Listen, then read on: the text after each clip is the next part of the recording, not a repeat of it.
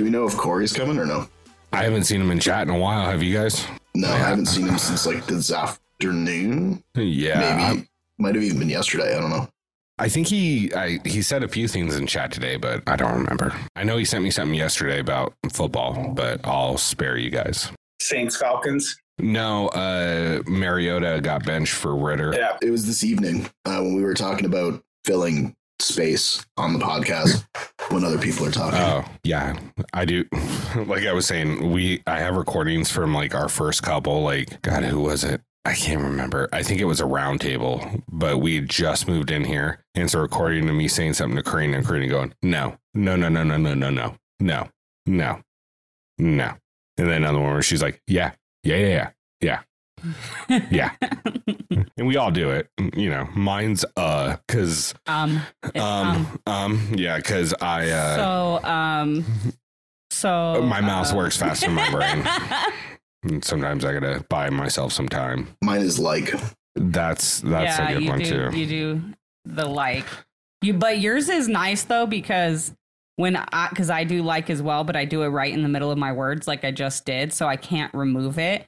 But almost every time you say like, you're like, and then you pause for a second and then you continue. You just use your like as an and it's so nice because I can just clip it out. It's so easy. And that is also why I pause after I say it.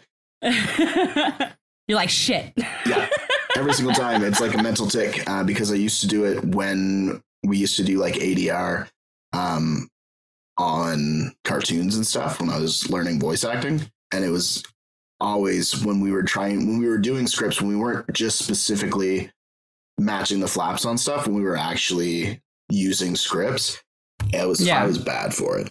So it became a very conscious thing. The same with work. I worked in radio for 2 years too. So I had to be very aware of it.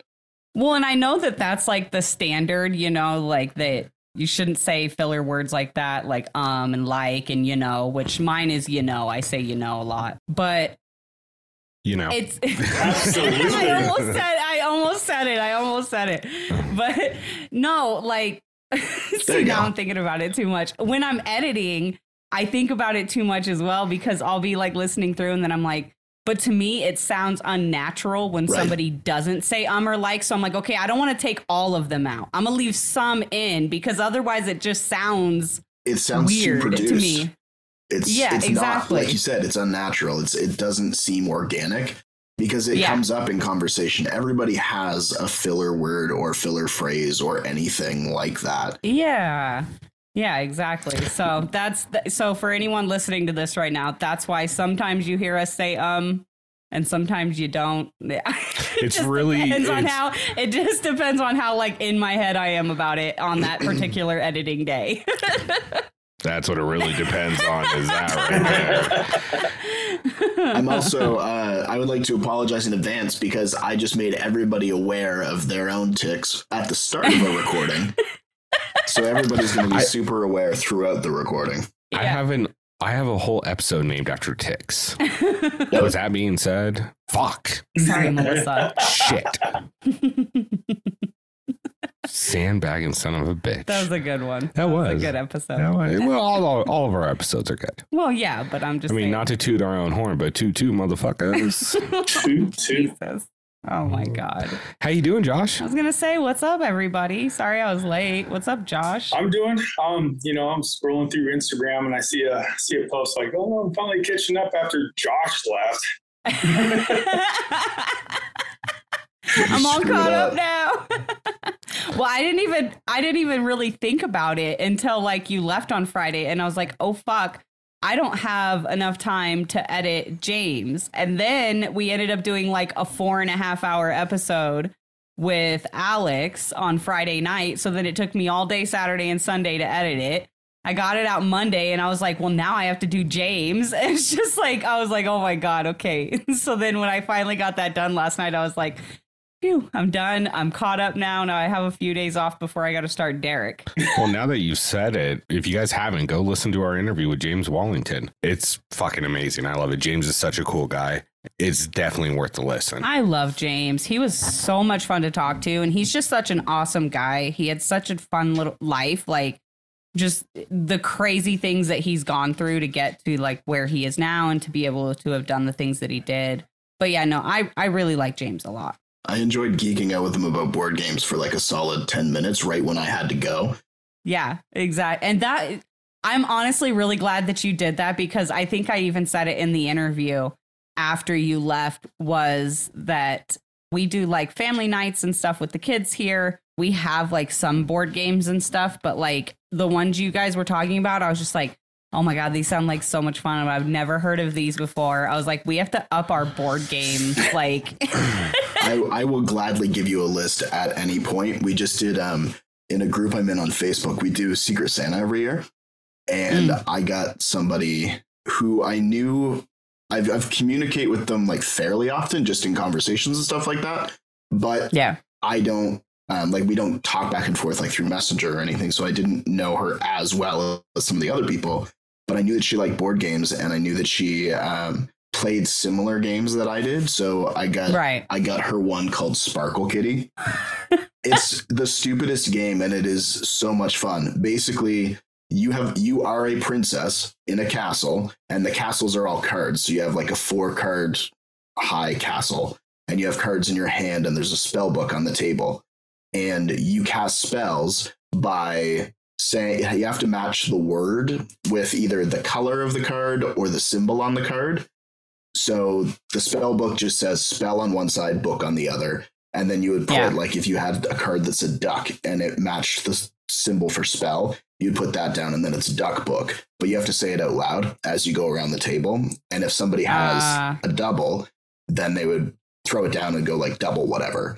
But the more that you play, the faster the game gets, because you get more used to it. But the stupider it sounds, and you're still trying to like do it as fast as you can with other people going in with double and triple, and there's like disadvantage cards as well. But if you get the right group of people, it's just like, it's a lot of fun. So every round, when you empty your hand, you take one of the pieces off of the castle. So essentially you're a princess who casts spells to free herself, and there are no princes anywhere in the story, which is fantastic. But they have like 2 expansions, I think, and one of them, the 2 princesses, one's a doctor and one's a mechanic. And then they're all like, not totally medical words, but they're medical components or like more mechanical components. And then there's like a pirate one and a dinosaur one, but it's a hell of a lot of fun. That's awesome. What was that game we played with Katie and Justin? It was a few years back. Oh, at that little party thing? Yeah. I don't remember, but that shit was wild.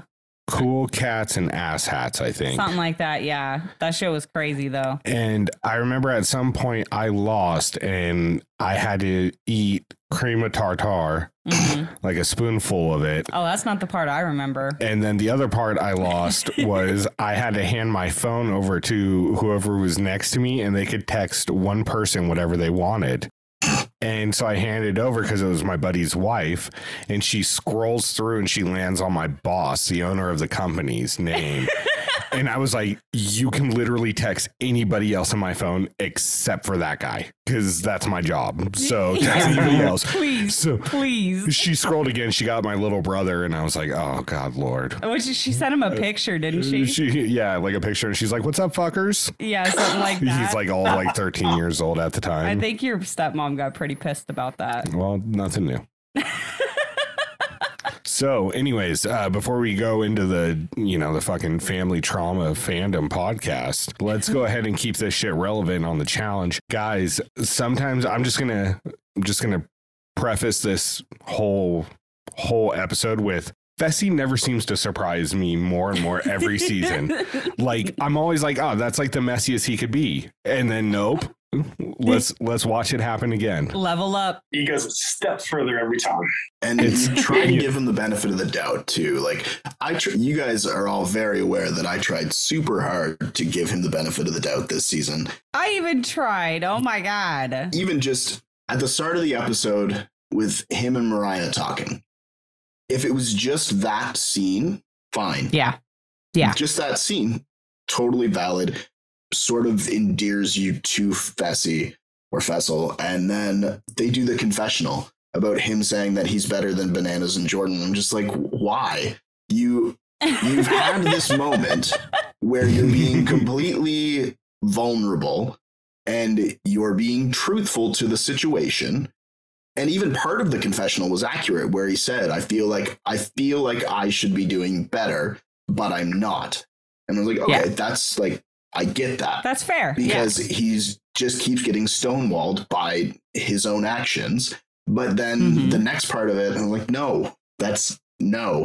Go back to the first part, go back to the actual in-house part, and I'm totally with you.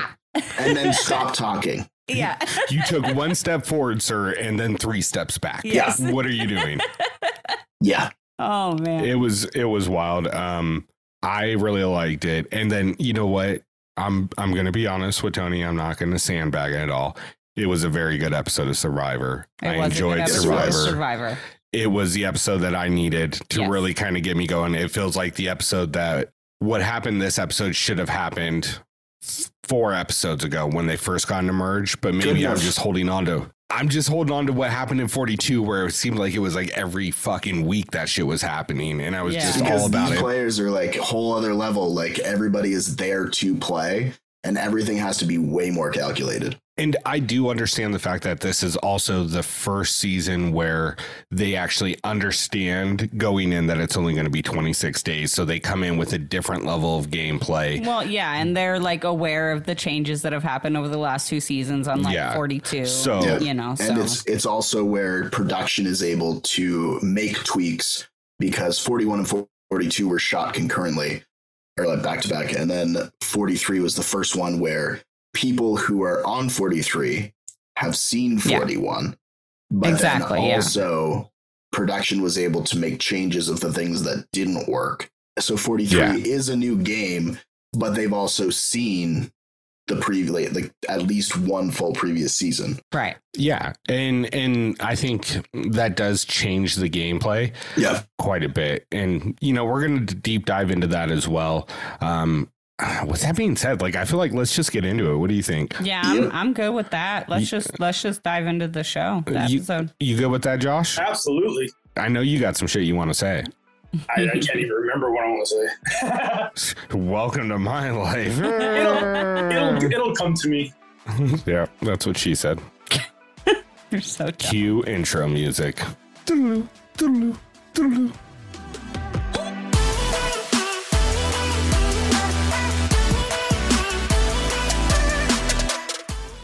Hey everyone, thank you so much for joining us at the Challenge Fandom Podcast. We've got another episode of the Challenge Trash Talk Roundtable where we're going to be recapping episode 9 of season 38, Challenge Ride or Dies. The name of this episode? Split Decision. I wonder what happens. Right?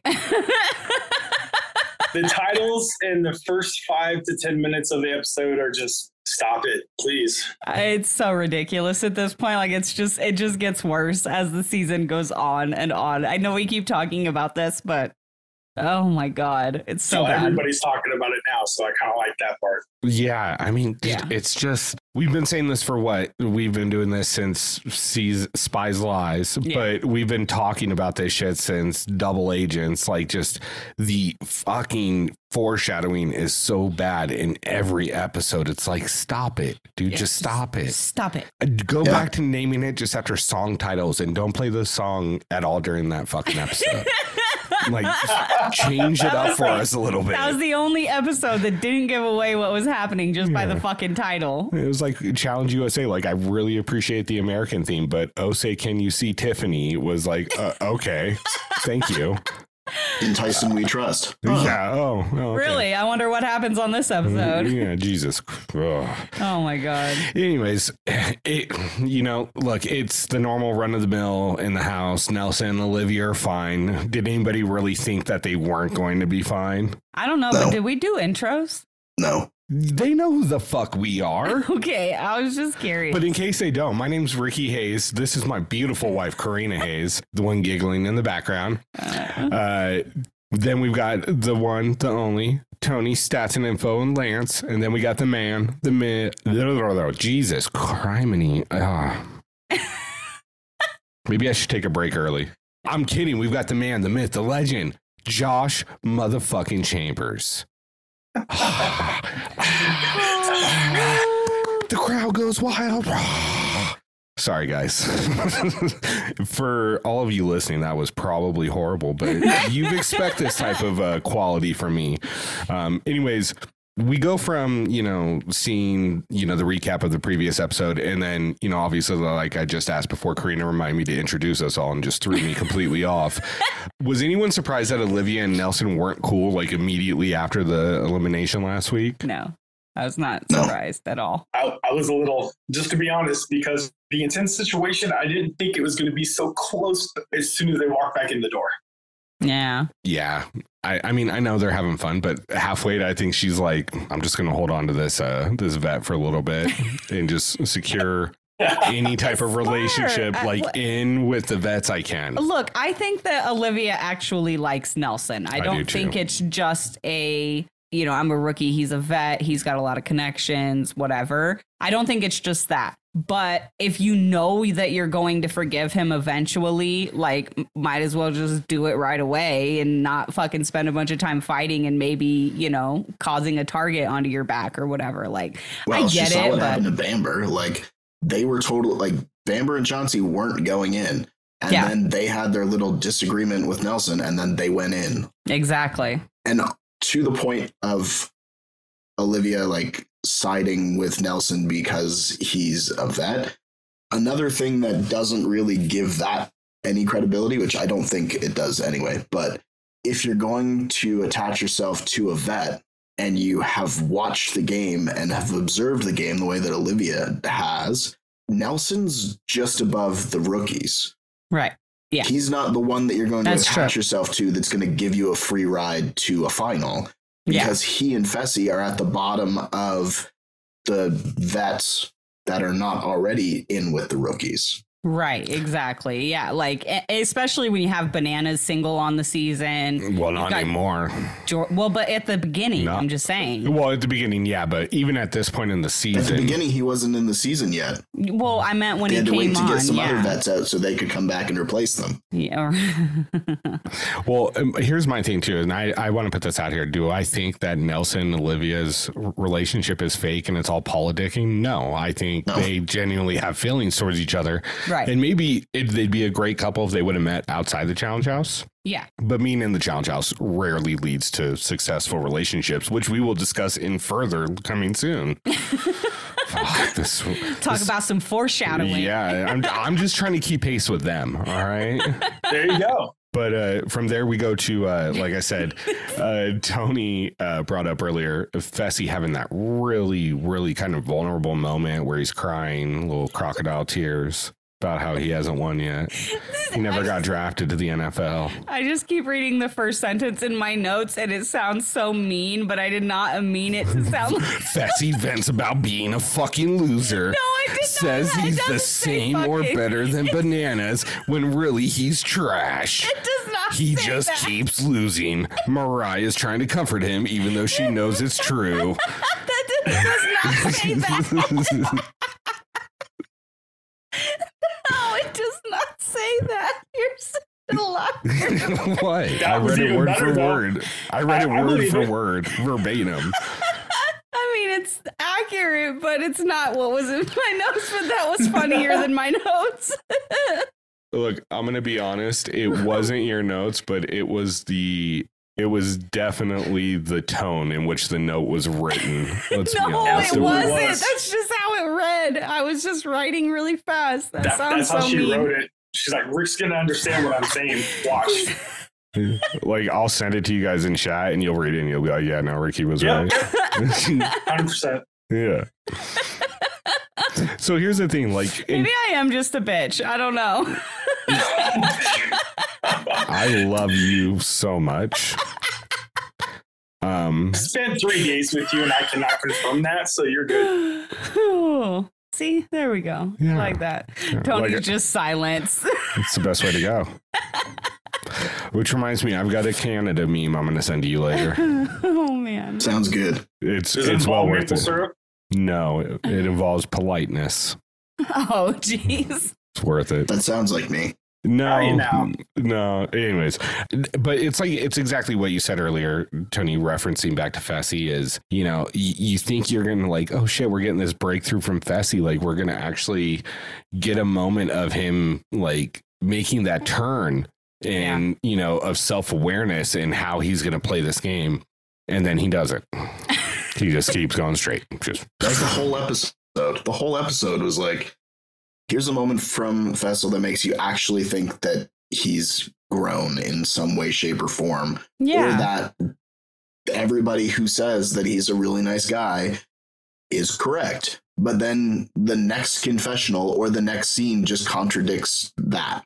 Yeah. Every time. Yes. It's just, I would also like to point out that when Anissa and Nelson and Fessel were talking, and Anissa was like, it's really the best case scenario.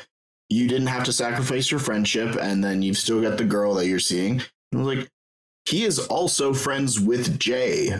Yeah. Yes.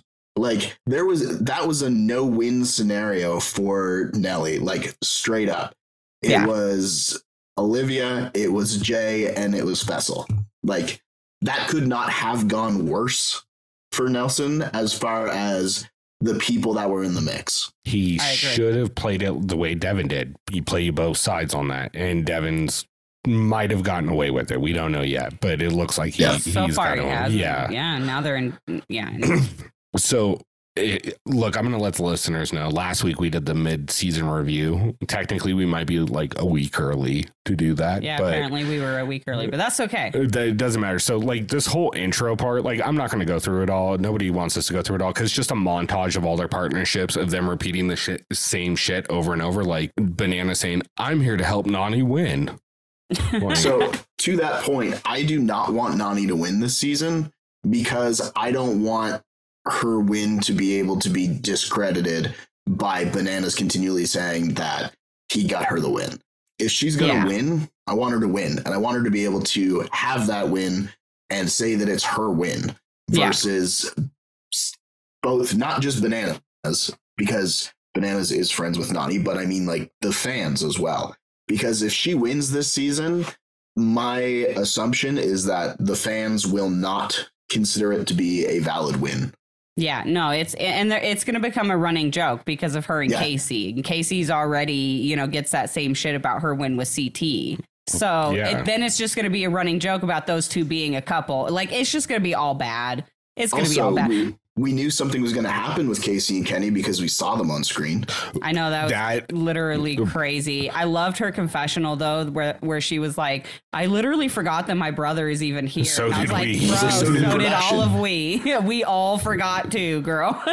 Look, this might be a little bit early in the episode, but right now I'm calling it MVP, Casey and Kenny, for fucking like literally going up 500% in total confessionals throughout the season. It is the most I have heard Kenny speak. He started talking and I was like, wow, I didn't know what your voice even sounded like till just now. What the fuck? And that's not a slam against him. He just legitimately has not been shown by production. I am actually happy about this twist because hopefully it's an opportunity to get to know who Kenny is as a player and who a lot of like the other half of these overly dominant personality pairs. Right. So this is an opportunity to actually get to know more of the rookies. Yes, agreed. Yeah, no, 100%. It just feels like, fuck, man, you guys wait till mid-season to give him a confessional. No, he's had a couple up till now, but it's been like 3. But we're on episode like 11-2. Yeah. And he's had like what, 2 or 3? Yeah, maybe. Yeah, like how many confessionals did Kayla get in the first episode? I'm about to look. Hold up. Let me double check this. You know what? I will tell you that she got more confessionals in her first episode than she has any other episode this season. Here, I'm about to give you, whose team was she on? She was on mine. Tony's team. Dude, they combined, her and Sam got 10 confessional points. Yeah. Oh, see, I was close. I said 9. So 10 confessionals. They had like fucking tripled Casey and Kenny's throughout the season. It's just crazy to me.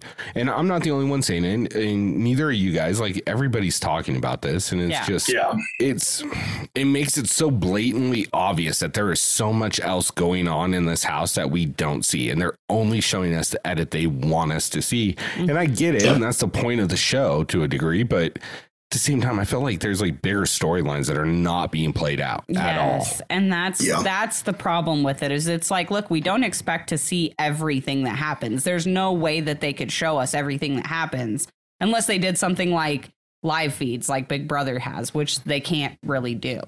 So, but I just feel like the things that they're choosing to show us is just not what they should be showing us. There's better shit going on around the house.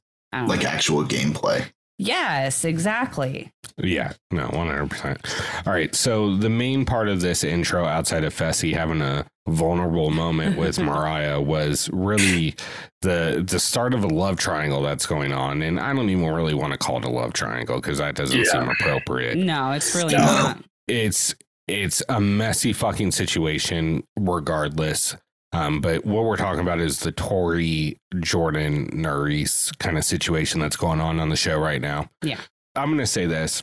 Do I think it was probably the smartest move for them to lay in bed naked together and like be wrestling around and cuddling and, you know, saying I love you to each other? No. Well, that's probably not the best move to make with your ex of unless they're both in the same place and they've had that discussion. But we all know it's clear from their confessionals that they're not in the same place. Tori is open to rekindling and she just doesn't know what's going on yet. And Jordan is not open to rekindling right now. He's just having fun. So it's like they're not on the same page. And yeah, exactly. And Nerys is being drawn in, you know, because of her relationship with Jordan.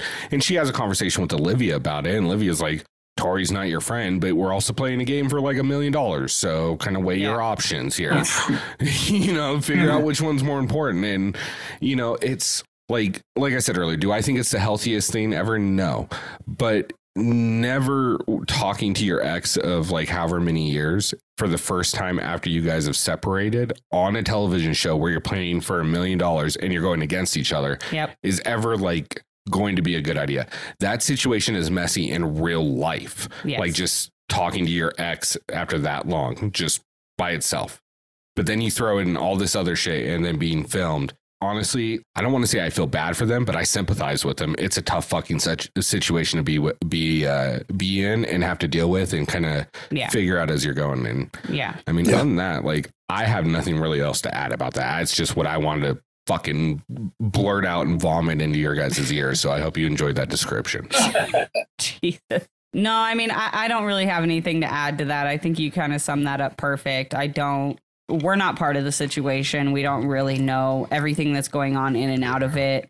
And I just don't find it appropriate to speak on that aspect of it. Obviously, there a little more drama stirs up later in the episode, which we'll get to then. But aside from that, I don't really have anything to add to it. No, the only thing that bothered me with it is that really from the edit, they only showed this portion in the beginning so that they had reason to show the second part. Yeah. And to me, I'm probably in the minority, but I don't really need to see any part of it. It's between the two of them, and so much of their relationship has been in the public eye and on the screen. And that doesn't mean that anybody is deserving of seeing how the rest of it plays out. It's between the two of them. And anybody else that they choose to involve in that. And I don't really have any comment on it because it's not my relationship. Sarah and I talked about it when we watched the episode on Wednesday. And then again, just tonight when I rewatched it to take notes about how like the first part was only shown to facilitate a need to show the second part. Yeah. And wish them all the best, but it's not my place to comment on it. Yeah. Yeah. The only thing that I didn't like about it is, you know, you obviously see Tori leaving. She's feeling discomfort of seeing that right in her face. She leaves. Everybody sees that. And then there's people, she says people, and all we see is Amber coming out there. And I'm sure more people did. But why? Why go out there and be like, oh, did you see this going on? Stir the pot. Look, and here's the thing. is I don't really blame Amber. If I'm in a situation, I see somebody else having fucking problems where I'm playing them for $1 million to take back on my family. Yeah, I'm going to be like, yo, did you see this shit? Did you hear what they're saying? I take back what I said. I think it was also a matter of like, Tori didn't want to be there, so she removed herself from the situation. Yeah. And Amber is the type, as we heard when it was Jay and Michelle's elimination episode, where she always like goes and hugs everybody who's up for going into the zone or whatever the hell you want to call it. So it's not out of character for Amber to see somebody who is uncomfortable or that's true, try to comfort whatever, and go and try to make sure that they're okay. So I wouldn't be the least bit surprised if Amber going out there is 100% genuine and her just checking in, whether it's somebody who she rides with or whether it's somebody that she wants nothing to do with. She's not the type to just be like, well, I'm glad your night's shit. Right. I don't know, man. A lot of the stuff that she's been going through these last couple seasons, I wouldn't put it past her to be like, okay, let me poke. That's She's a good getting point a lot too. of shit. It's her turn. I'm gonna say this. I do believe that Tony's right in the situation, that Amber is one of those natural, like, let me try to comfort you. Yeah. Even the things that I've heard that are negative about Amber, you could easily explain them away as she's a people pleaser. Yes. You know what I mean? Yeah. And I'm making these assumptions from, obviously watching TV and not knowing her at all. Yeah. So, I don't fucking know. I'm just making an assumption, but I think either way it makes sense. But I really do think it was more along the lines of she was going out there to comfort her, because I think at the end of the day, Bamber is probably a very empathetic person. Yeah, I agree. Anyways, there we go, talking about our feelings. I just wanted to cover all bases, okay? Yeah, no. And look, this is just such a hard situation for me, because at the end of the day, I fucking love Tori. She's one of my favorite fucking people on the challenge that I've ever seen on the challenge. Yeah. And I'm fucking in love with Jordan's story, his arc, and the person that I've got to talk to, and what he's and look, I don't know either of these people for shit. I've talked to him for a couple hours with you guys on Zoom, but I really enjoy him. So this fucking sucks because it's two of my favorites. Yeah, but at the same time, like, it is what it is. And that's another reason I don't really want to like get too deep into it, because it's like I don't have a side in this, and I'm not going to choose a side. I love them both, and I hate to see them both hurting, and you can tell that they're both hurting, and it for me it sucks to watch. So I don't know. But anyway, what didn't suck to watch though was the fucking daily. Because guess who predicted that shit last week? We all did. Well, you guys were fucking right on the, like, they were going to break up the teams, and I was like, no, that's not going to fucking happen. They're not going to go this whole time. Excuse me. I was wrong on what the power was going to be, but I was pretty sure that they were going to break them up into teams like they did on Bloodlines. Like, I quite loudly said it's called Ride or Dies. Yeah. When it happened. See, like, you can't. Me and Tony were high-minding that shit right there. Yeah. Because, like, I get it. It makes sense to split them up, but it's also stupid to call it Ride or Dies and then split up the teams. Yeah. Like, do one or the other. If they continue to run it the same as Bloodlines, they'll be back together as partners before the final. So, and they'll also be being eliminated as Ride or Die. I like. But then what's the point of the teams? Make them compete against each other. If your partner is still going to drag you in if you won.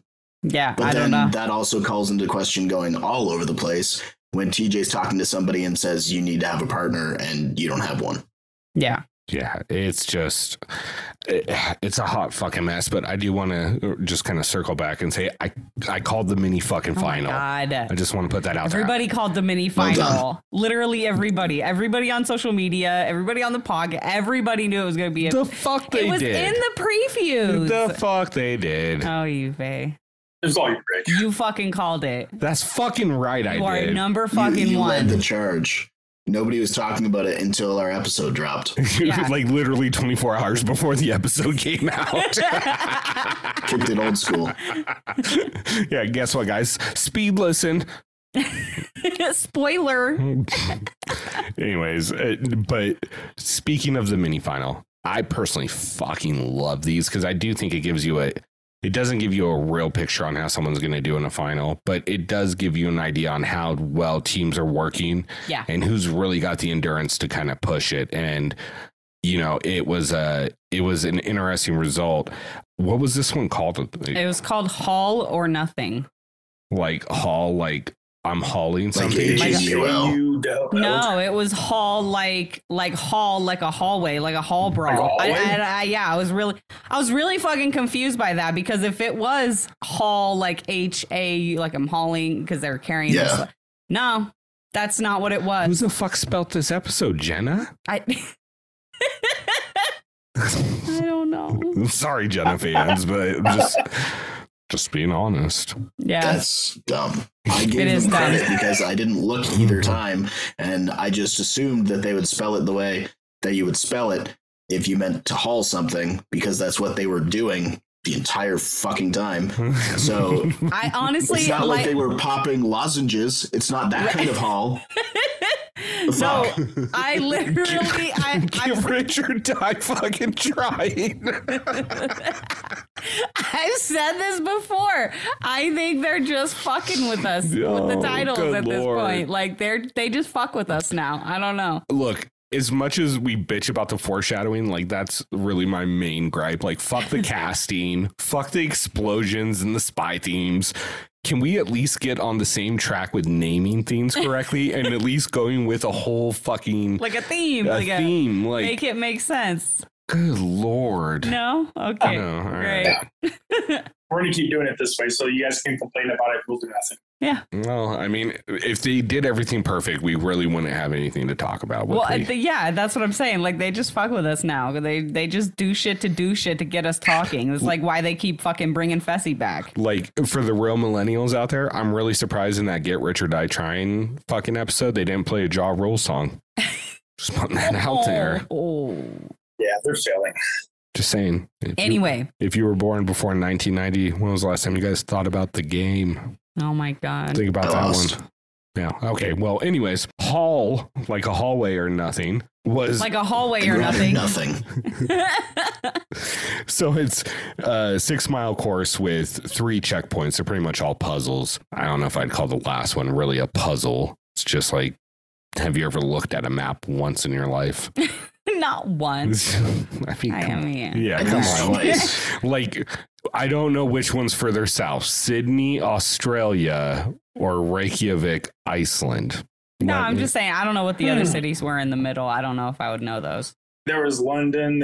I know there was London, but I don't know Bangkok, what the other. Rio de Janeiro. Those were the only ones that I saw. I did see Rio. You're right. Yeah. I will say that if Jay and Michelle would have made it this far, they then would have painted a target on their back. Oh, yeah. They would have probably done pretty good. They would have been the next ones out. Yeah. Oh, yeah. No, absolutely. I think before this started, who did you guys think was going to win? No foreshadowing. If we just said 6 mile. It's hard to say because of all the foreshadowing that they did prior to the daily of Fessy, I thought Fessy was going to win. If you would have just said, hey, this is what they have to do. And like looking at, I can objectively say I would have probably said Tori or Devin or Nelson and Nerys. I mean, at different at different points throughout the game, like, but by the time they got to like the first checkpoint and they left the first checkpoint, I was like, oh shit, Nelson and Nerys might actually pull this out. Like maybe they tricked us with this foreshadowing and they're going to actually like use their fucking editing skills to like. Turns out it was 5 shadowing. But yeah, exactly. It's just fucking, nope, just kidding. Fuck you guys. Shadowing. It's 2 shadowing. It was a shadow within a shadow. Oh my God. Anyway, so yeah, and then they have to carry like that heavy ass plank like the whole way, and yeah, it's basically like a medical stretcher that they have to carry. And then what do they have to start off with anything on it? No, or that's after the first checkpoint. They have to carry Yeah, so then they get to the first checkpoint, and that's the one where they have to do the 3 barrels. They have to use the 3 barrels and the plank to get like across this little field. Fucking Johnny. Oh my God. Anybody who had their money on Bananas and Nani immediately changed their bet as soon as they hit that first checkpoint. What the fuck was Bananas doing? I don't understand how he thought that was. He's like, I thought in my mind it was working. I was like, What's going on in your mind that's working? I don't understand, Bananas. He's like, I just wanted to roll with it. Nani was just like, look at what everyone else is doing. And then he's like, well, I thought it would work. And what happened? Your foot touched the ground. I know, right? He blames it on her. Fucking, I can just imagine right now the inside Bananas head's like, yeah,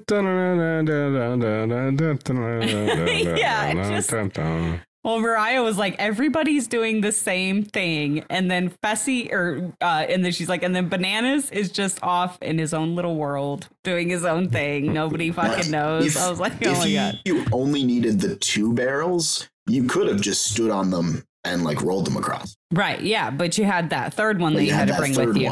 Mm-hmm. Yeah. Crazy. I really didn't expect Nelson or Reese to figure that one out as quickly as they did. They killed that. They fucking smoked it. Did you see the size of Nelson's arms in that one shot when he was moving the barrels? Fuck, dude. He's been putting in that work. He has for a while. But that fucking next checkpoint with those like blocks, like mini Sudoku or whatever the fuck it was, like obviously they didn't watch Challenge USA. Oh my God. But like some people got really fucking stuck, and honestly my favorite part of the episode came through this whole scene. I mean, this was most of the episode when they were doing the barrels. Here, let me go back for a second. Jordan and Nisa were on it and they fell, and they had to start over. And so they were at a disadvantage. Like they had to start over when they were almost at the finish line, and they lost so much time. Well, and they had already been behind people because, like, you know, Nisa couldn't, like, you know, run that whole time over there. But that line that he has when they finally get through, and he goes, they finally get out, and they start running down the road. You guys better not fuck up. We're gonna catch you. I fucking died, dude. I fucking died. But when he's still back on the barrels, yelling at them that they're not running fast enough. I know, right? He's like, you guys aren't running fast enough. He's not even done with the checkpoint yet. Like, Jordan's a fucking G, dude. Like, I love him.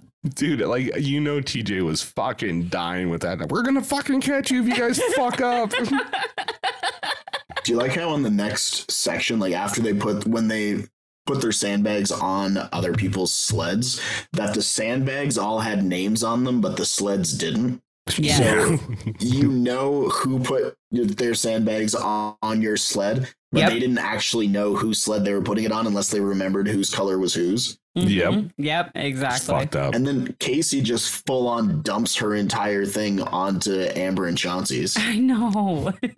Well, I mean, let's be honest. Out of all the guys there, Chauncey's the one dude that could probably fucking just yank that thing in one hand like it's an extension cord, you know, just fucking. But oh my gosh. I'm going to be honest, like outside of like Devin and then maybe Anissa, I usually consider Bananas pretty good at puzzles, but it seems like in the last few seasons, that's really not the case unless he's in a final like Total Madness. Mm-hmm. But him and Nani shit the fucking bed. Dude. I mean, they had no reason not to. Yeah, that's true. But but still, man, and maybe that's it. Maybe they didn't want to win, but I don't know, man. That shit was fucking funny, though. He just like lays on the sled and he's like, you go ahead and work on the puzzle for a little while. Like they could not figure that shit out. I've got to rejuvenate my brain juices. That shit was super funny. So stupid, dude. But fucking Fessy finishing that puzzle in literally like 20 seconds was absolutely where did that come from? Unfucking called for. Mariah? I don't get it. I hope so. But I liked what Devin said. Like, if Fessy's starting to fucking figure out puzzles, like, we got to reevaluate the situation real quick. You know what I mean? We're in trouble. Right. Yeah. All he has to do now is learn how to eat. It's crazy shit. Looks like you have the opportunity if he's still around. Right. Oh, dude. I know. Let's see how Nothing fucking like messy an up-close power puke. Oh, God, that was so glorious. No. Still doesn't top Wes's in All Stars 3, just all in the beard. Wes's or was Corey, good. Who doesn't even bother to, like, move. Yeah, he doesn't give a shit. It's where he is. Yeah. Dude, I fucking made my coworkers watch the one from Double Agents where Amber B and CT drink all the blood. That's the one. And they fucking blew the horn. As soon as they blew the horn, she just goes, it just all comes out. And I was like, oh my God. TJ's like, that's fucking disgusting. Just straight Jesus blood. Christ. It's just all blood. I was like, fuck. Oh, if you wouldn't know better, you're like, you should call the fucking hospital.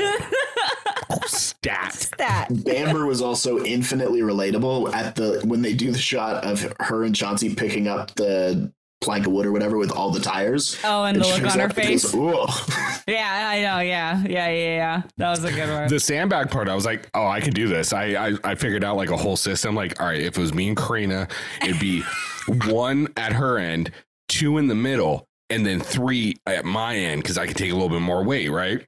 As soon as they got to the tires, I was like, yeah, fuck that. We're carrying equal weight. I'm not doing that.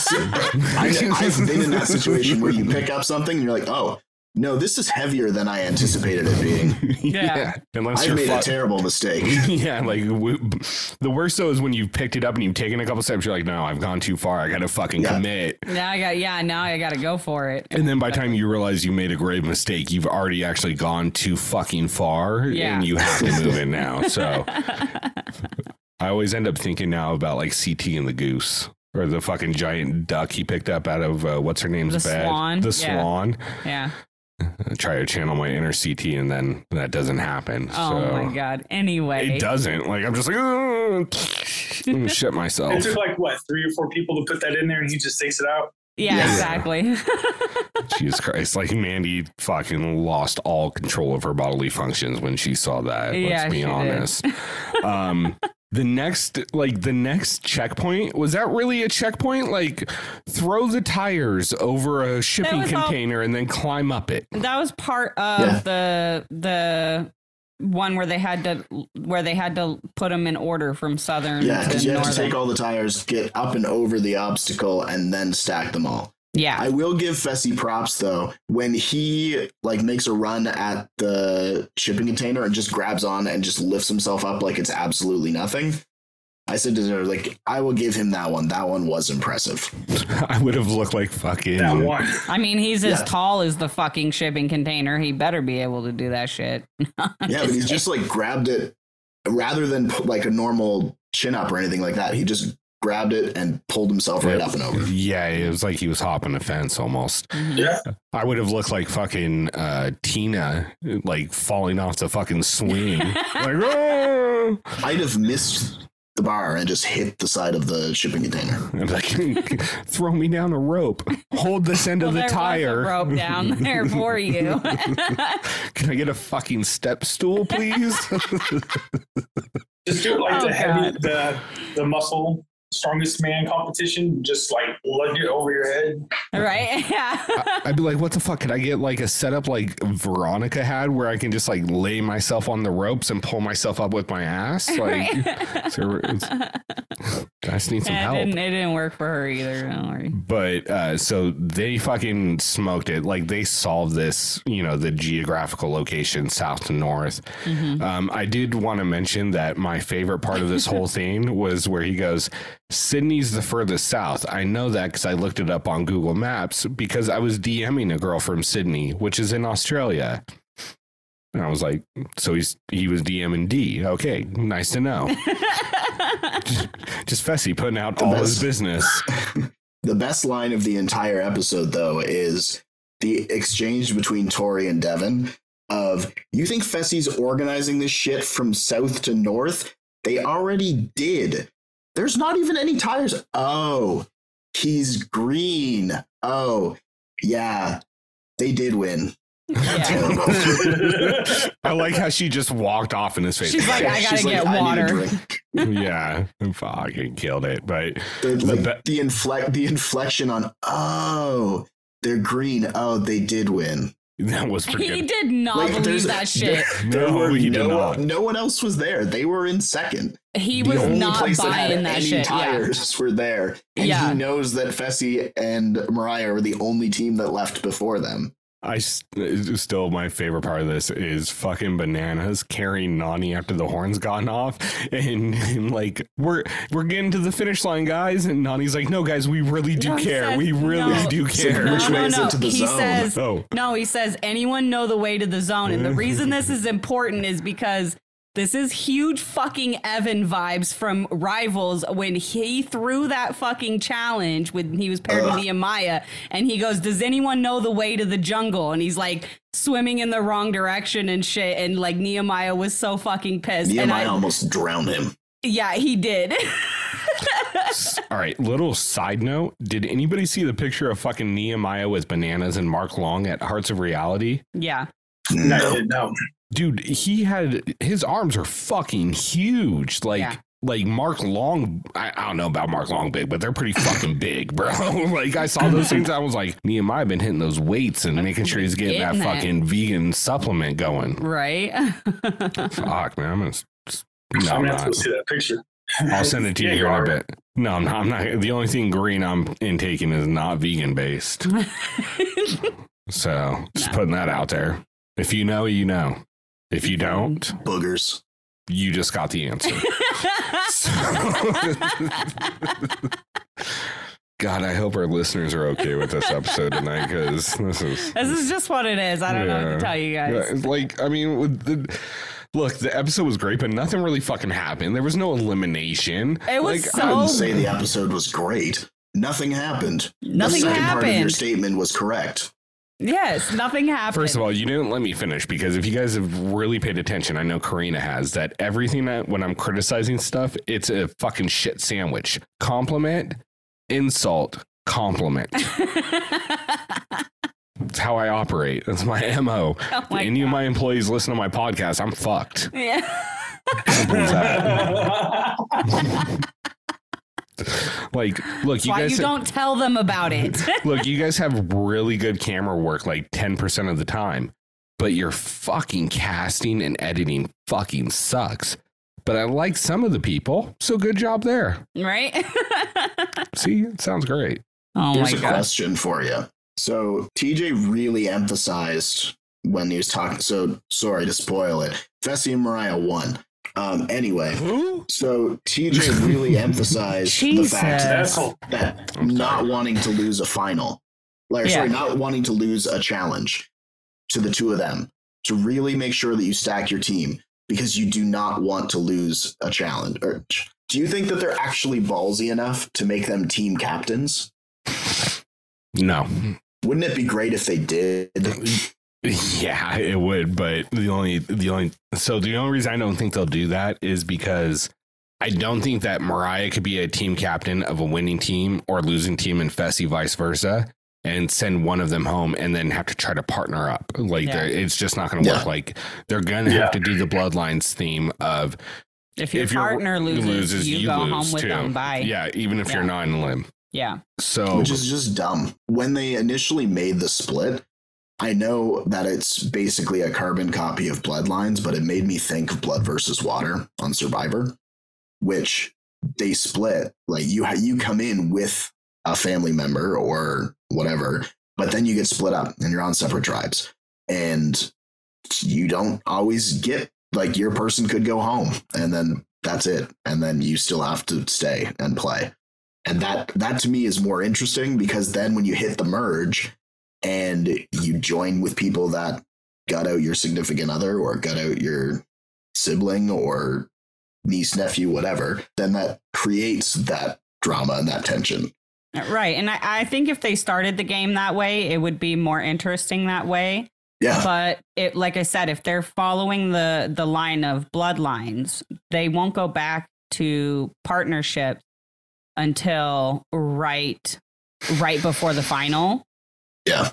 And so there won't really be any time for that kind of, there's not going to be anything there other than just running in the final, really, is my prediction. I don't know for sure, but that's just my prediction, because that's what they did on Bloodlines. Yeah, exactly.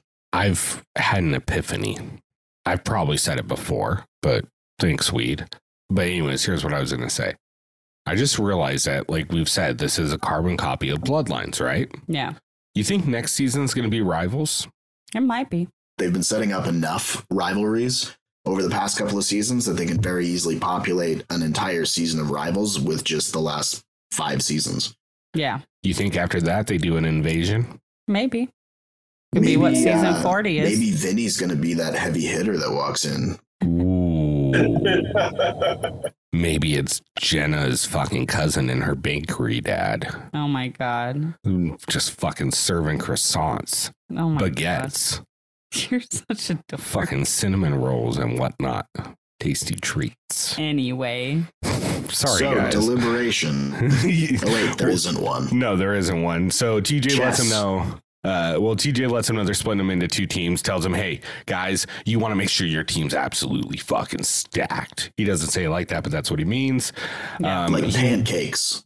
Yeah, like you want them layer on layer. You want the U.S. team from War of the Worlds 2 is what you want, but add CT to that team. That's what you want. And keep Jordan and Tori. It's just exactly. Cut the dead. Jenny West. We're going down a whole nother rabbit hole, but that's what you want to do. So we go from there to the house. We get to talk about, how Nelson talking to Fessy about how he's going to play. And he's like, we were ride or dies, but we're not really partners now. And I know she's going to want to build a strong team, and I want to build a strong team. I don't think I'm going to just completely fuck her over, but I'm going to fuck her over.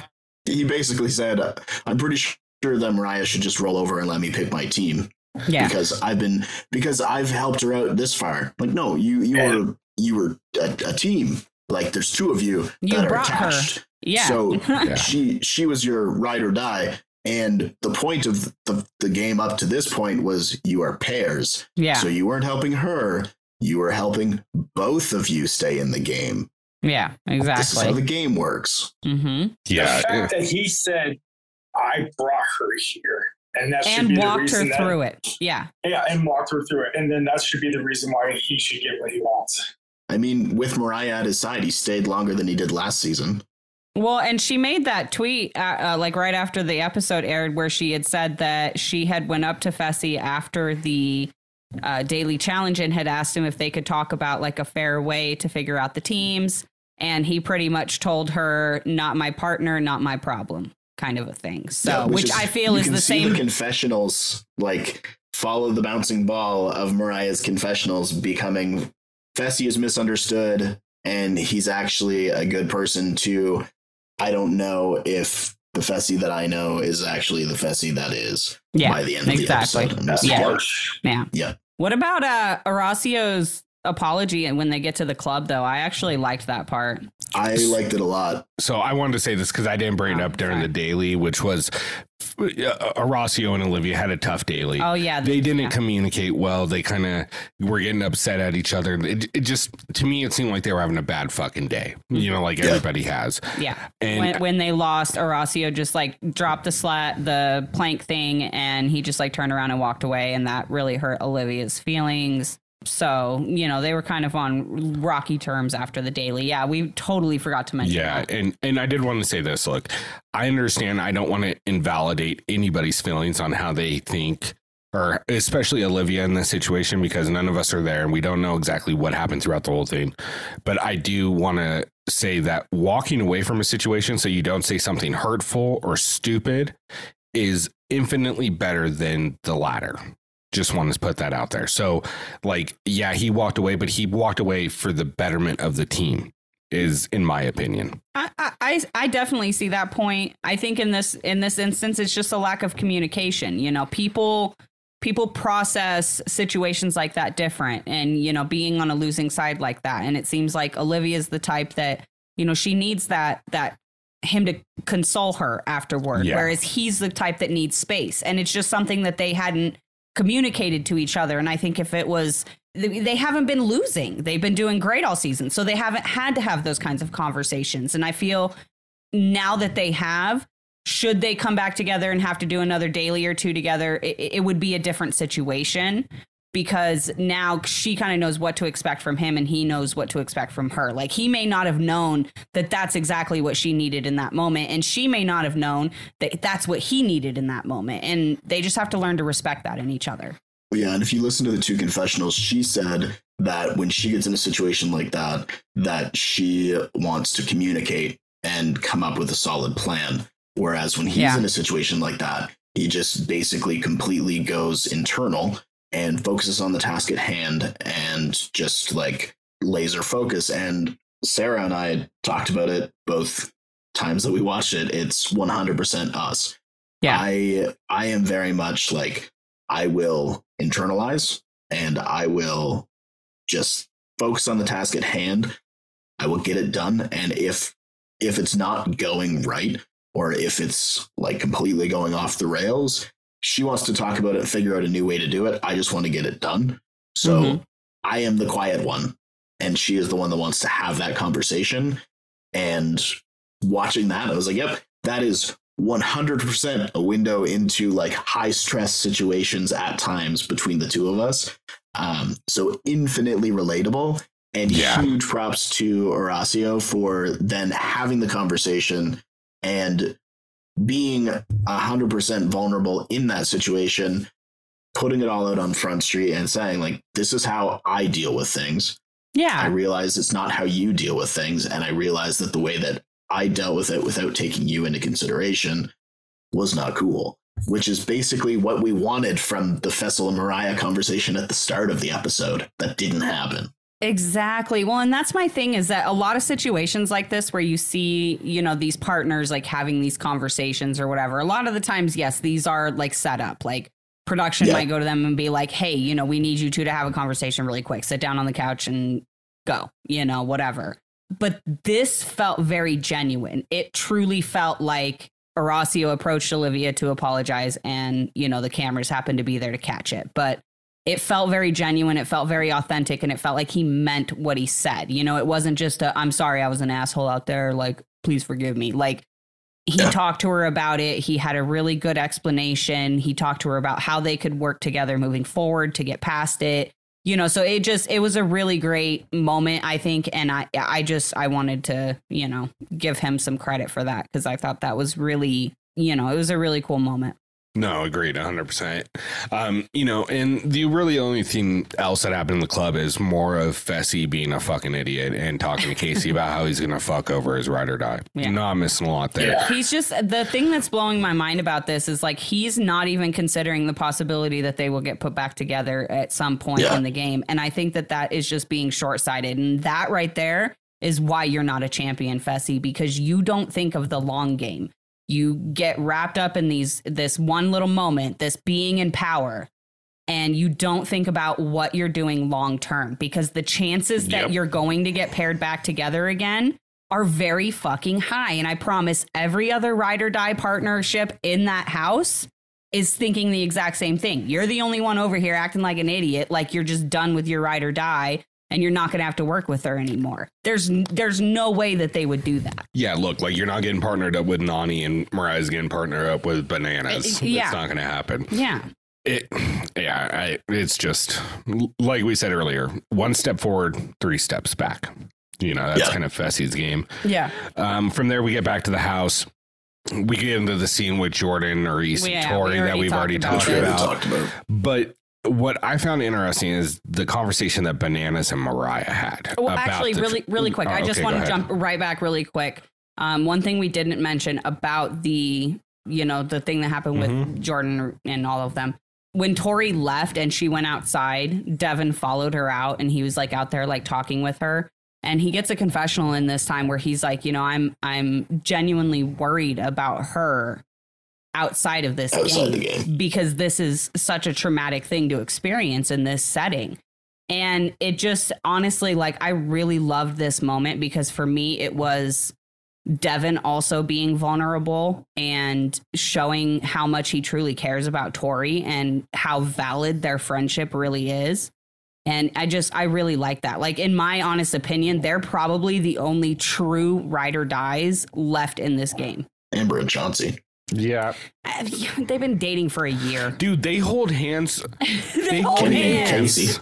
Kenny and Casey, okay. Yeah, I'll give you that, because they're brother and sister. I've never seen Devin and Tori hold hands while running. I'm just gonna be out there with that. All right. I have. Nope. I've seen them beaver tail while running. Beaver tail, yeah. They frolicked a time or two.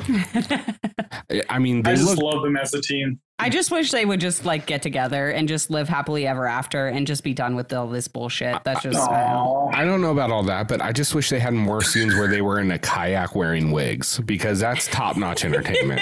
I don't care who you are. Oh man. Anyway, sorry. Yeah, back to Bananas. Bananas and Mariah talking, and you can see the play back and forth. If you've watched the season enough, you know how Bananas operates with rookies. But he I'm just.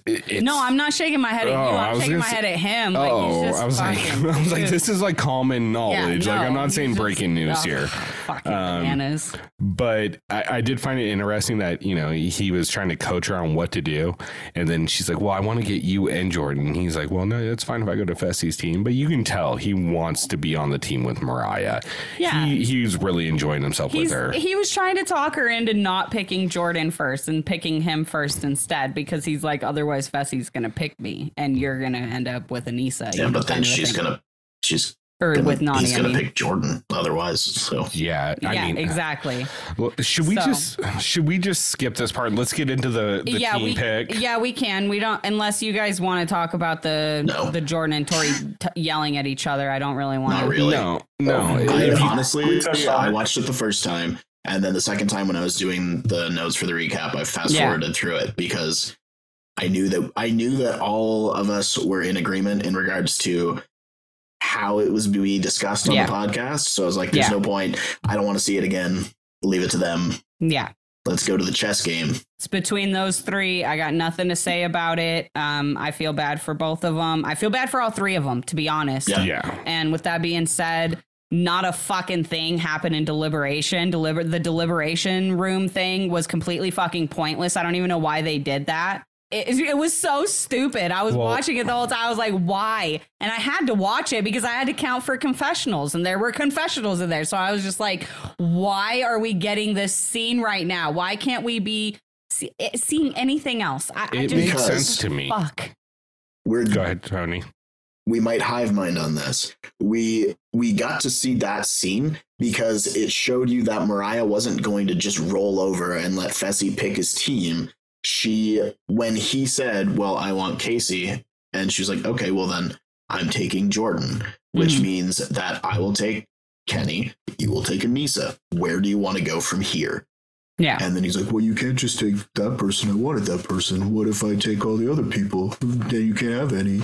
Yeah, see, here's my thing. If Mariah had gone in there with knowing what she knew in the actual team picking, how Fessy was going to play this, if she would have played it right, she could have set Fessy up and known exactly what he was going to do and beat him to his move. Yeah.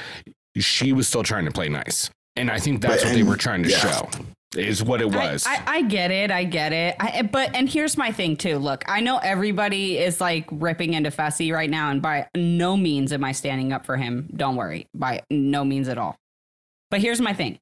He's a little bit kind of right in this moment, though. Like, she's trying to get Jordan and Bananas on one team. He's willing to let her have Jordan, give me Bananas. You have a goat, I have a goat, let's go from here. And she wants fucking both. And I'm just saying, I'm like, it's great gameplay. She's smart as shit. That's one of the best things you could probably do is have Jordan and Bananas on your team. But I'm like, I wouldn't let her get away with that shit either. Like, I can't blame him for not going along and letting her have Jordan and Bananas. Yeah, but he's better than both of them, Karina. Fair. That is true. That is true. I mean, he said it, so it must be true. He just keeps losing. I don't know why. Yeah. It's just fluke. Oh my God. Yeah, it's literal, just random circumstance that he hasn't won 7 already. Yeah, exactly. My favorite part is when Mariah says, you're playing this for you now, and I'm still trying to play it for us. So if that's how you're going to play it, then we're starting again. Yeah. And I think, let's just get into this. So it's a fucking coin flip is how they pick. It's real scientific here. TJ says 50 Fessy because you got 50. You're 50 because F. Real like, scientific. Mariah, you're heads because H. There's an H at the end of your name. No. I actually just proved my point by being a dickhead, so I'm going to take it back. Okay, well then there we go. So Fessy ends up getting the first pick, and he does go with Casey. Surprise! So that means Mariah automatically gets Kenny. Yeah. Can I just point out that as soon as they said that Fessel is going to get first pick, Sarah and I both in sync said Bananas. He should have. And then he was like, we had to pick a female. He had to pick a female. Oh. If he was able to pick a guy first, 1000% he was taking Bananas because he could. Yeah, no, agreed. Yeah. So I wasn't surprised. I kind of surprised, but not really. I thought maybe Tori, but I get it. Casey's your girl. The comment he made about the double agents final, though. Yeah. Well, look, first of all, yeah, I want to touch on that. He goes, me and Casey have got unfinished business from the double agents final. You're not going to be a dick to her this time? I wanted to say, you're not going to pick her up? I was just going to say this. You might have unfinished business from the double agents final, but Casey doesn't. She won a fucking final last year with a partner who didn't push her too fucking hard. Yeah. And got her the W. So let's rewind those tapes a little bit. Yeah, exactly. No, I agree. I love the self-confidence, though. Yeah, no, yeah, well, that's what hubris. I don't. Hubris. So Mariah ends up taking Jordan, who she said she would, giving Fessy and Nisa, and we know how well Fessy and Nisa work together. Oh, no, Fessy was protecting her for the first part of the game, don't forget. Oh, yeah, that's right. Yeah. Up until they pulled them into deliberation, then all bets were off because she hurt my feelings. Jordan's confessional right here, though, after he gets picked and then he gets a confessional, he's like, I gotta say, Bananas, I think I'm more liked than you. I was like, oh, fuck, Jordan. he took Devin's nickname, first round pick. Male first round draft pick. TJ gave it to him. TJ said first round pick. And like he gave it to him right in front of Devin. You know that stung a little bit. I know it stung a little bit. I hit up Devin. I was like, Devin, bro, you're still our first round draft pick. Yeah. Remember that. Yeah. Episode 1. Yeah. Sorry, guys. But anyways, it's accurate. It is. Yeah. I might have to reshare that on Twitter. Number 1 draft pick. You're gonna have to now. Fessy gets to go next. He takes Bananas, giving Mariah Nani, and then Mariah in turn chooses Bamber, which I was confused about why she didn't take Tori here, but whatever. She said online. Well, here, let me finish this and let's run through the theories real quick. So she takes Bamber. That means Chauncey goes to Messi. Messi takes Nelson. That means Nerys goes to Mariah. Mariah takes Horacio, and that means Fessy gets Olivia, and then Fessy took Tori, automatically sending Devin to the last place. What's your theory on why he took Bamber instead of Tori? So my theory is the reason that Nelly and Nerys, Horacio and Olivia, and Tori and Devin are the last 3 teams picked are because they are the most evenly matched teams. So there are other teams where there is a perceived disadvantage to having one player versus the other from that duo. Mm-hmm. Whereas the last 3 teams that were picked are arguably 3 of the strongest teams, no matter who you get. So they were less concerned with who they ended up with out of those 3 pairs than they were of who they ended up with out of some of the earlier picks. That's fair.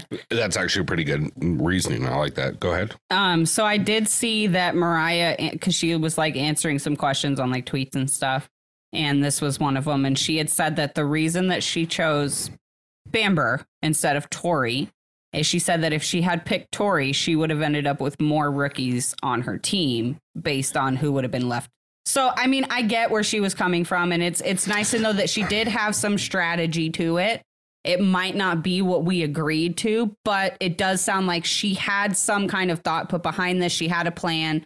And honestly, like, I like her overall team, and I think that her overall team is really well-rounded. Not to disagree with Mariah, and I'm sure there was a lot more conversation, but that literally makes no sense because at the point she chose Bamber, there's only 3 teams left. So the amount of rookies you're going to get is negligible. Yeah. You're going to get the same amount regardless. My question is this. They were told, Fessy was told he had to pick a girl first, and then Mariah had to pick a guy first. But there was nothing that said that they had to keep going in that order. And in fact, Fessy did not go in that order because he drafted Bananas and Nelson back to back. And that was my thing, is that if you were able to do that, if I was Mariah, I'd have been petty as a motherfucker. And as soon as he took Bananas, I would have taken Nelson. Like, fuck you, bro. Like, yeah, for real. But do you want Nelson or do you want Nerys? I'd rather have Nerys. I don't know. I don't know. I think that for Mariah's team, Nerys is a better fit. See, I say the opposite. With her having Devin on there, Nelson would be a better fit. Mm-hmm. Yeah. I think that the combination of Jordan and Devin could be disastrous for the other team. Like Horacio said, there are a lot of really bullheaded people on Fessy's team.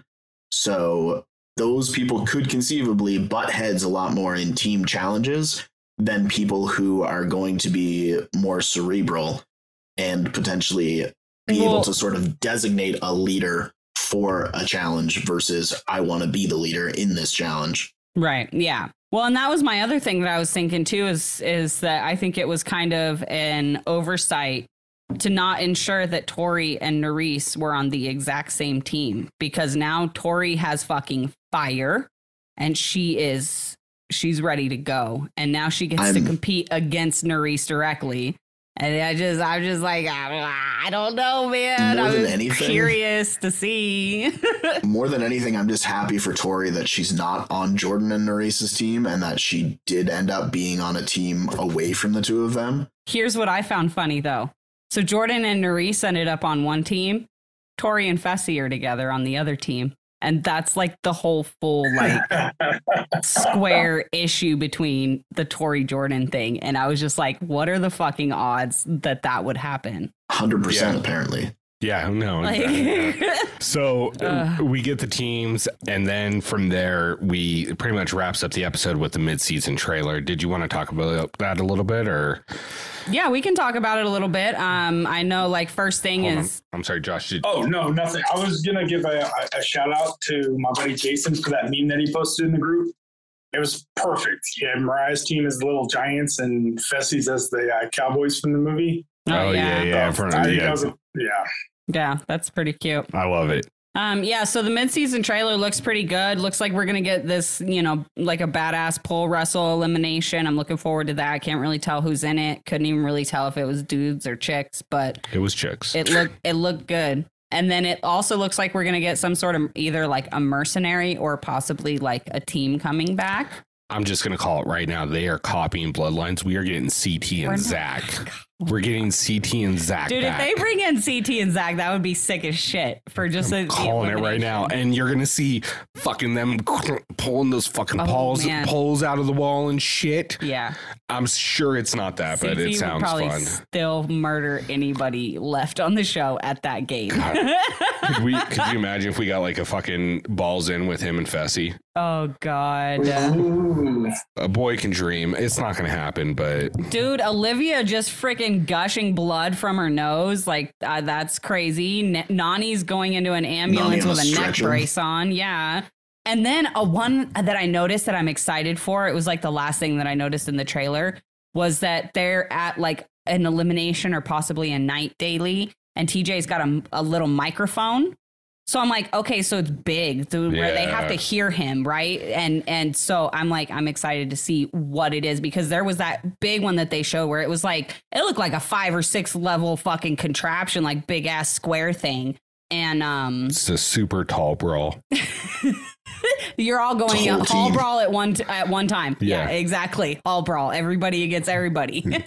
First 3 that get out alive go to the final. The rest of you, we won't ever see you again. Yeah. So, but no, I'm actually excited. Look like we're gonna get some cool dailies. We got more, running on cars and trucks and shit. So we'll see how exciting they can make those. But there were some other ones in there that looked pretty good. I'm excited for the rest of the season. I feel like now that they've changed up like Hall Brawl and made it Tall Brawl, they got to like do a variation of pole wrestle. Like put them in like a big old hole and call it pole wrestle or like whole pole wrestle. I don't know. Oh my God. We got to figure it out though. Like there's going to be like a new adaptation. They're going to like put them on things and make them do it in the air.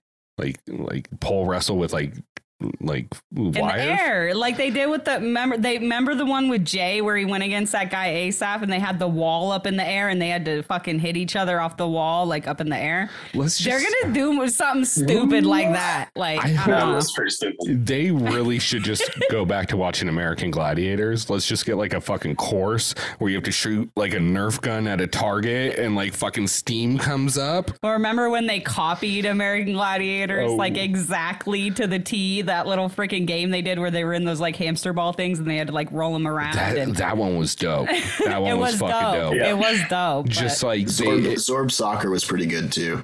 Yeah, that one was good. I think that it would be really cool if they did the one where it's like the fucking rings that you have to like swing across and you have to like knock the other person down American Gladiator style. That would be fucking dope. They've done shit like that on the challenge back in like I think it was Inferno. You had to hang on like the monkey bars and use your legs to like drop the person down. You remember that, Josh? Yeah. What was the other one? I know they've done it on the challenge. It's the one where you have like the pole with the pads on the end and you're like fighting the other person and knock them off. Yeah. That's a fucking American Gladiator. Yeah, that's an American Gladiator one too. Fuck. Yeah. And think about it. Look at all the connections. Turbo and American Gladiator. We're just missing someone named Laser now. And Diamond. Oh my God. Anyway. Zap. I don't know if that's accurate at all. Sorry, guys. Are we even going to do, are we doing MVPs? I guess. Mariah's my MVP. I didn't have a guy MVP. Yeah, that's kind of where I'm at. Jordan's my male MVP for you guys better not fuck up or we're going to catch you. Actually, Devin's my MVP for keeping tabs on Tori, making sure she was all good. There you and go. the bit in the daily when he was just like, oh, they're green. Oh, they did win. It's terrible. You really should do that on Instagram and just put up the MVP and just put Mariah as the only choice. Mariah. Just put Mariah the only choice. That's it. That's Ooh, nope. Yeah. Nope, I fucking love it. No There's a Fessy. blank picture next to her. Put bananas next to her. Fuck it. They're dating. My favorite was on the Death, Taxes, and Bananas podcast. I didn't listen to it yet, but I saw the on Instagram. And the video is there, both of them, and it's just slightly like off because they're very clearly at the same table. Yeah. And it just like is cut in the middle for both shots. But because it's cut in the middle, it doesn't mesh perfectly. Yeah. But you can tell that it's the exact same location. Exactly. It'd be like if me and Karina separated by 3 feet and filmed with two different cameras. Just do a one shot. Just crop it right here. Yeah.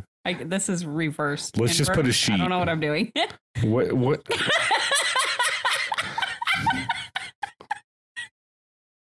I'm gonna catch a fish. I'm gonna catch a fish. Trying to figure out how beaver tail. I was trying to figure out how my hand worked in the inverse thing. It's like because it's backwards. Have you never seen a mirror? No, they're covered. This is my left hand. I'm not used to anyway. Everybody in the mirror does everything opposite of me. I don't like that. All right, so we're all under firm agreement that Mariah is the MVP. Mariah is the MVP, and I like Tony's reasoning for Devin. So you know what, I'm gonna hop on board with that. My male honorable mention, Jordan. I will give Jordan honorable mention just for the line.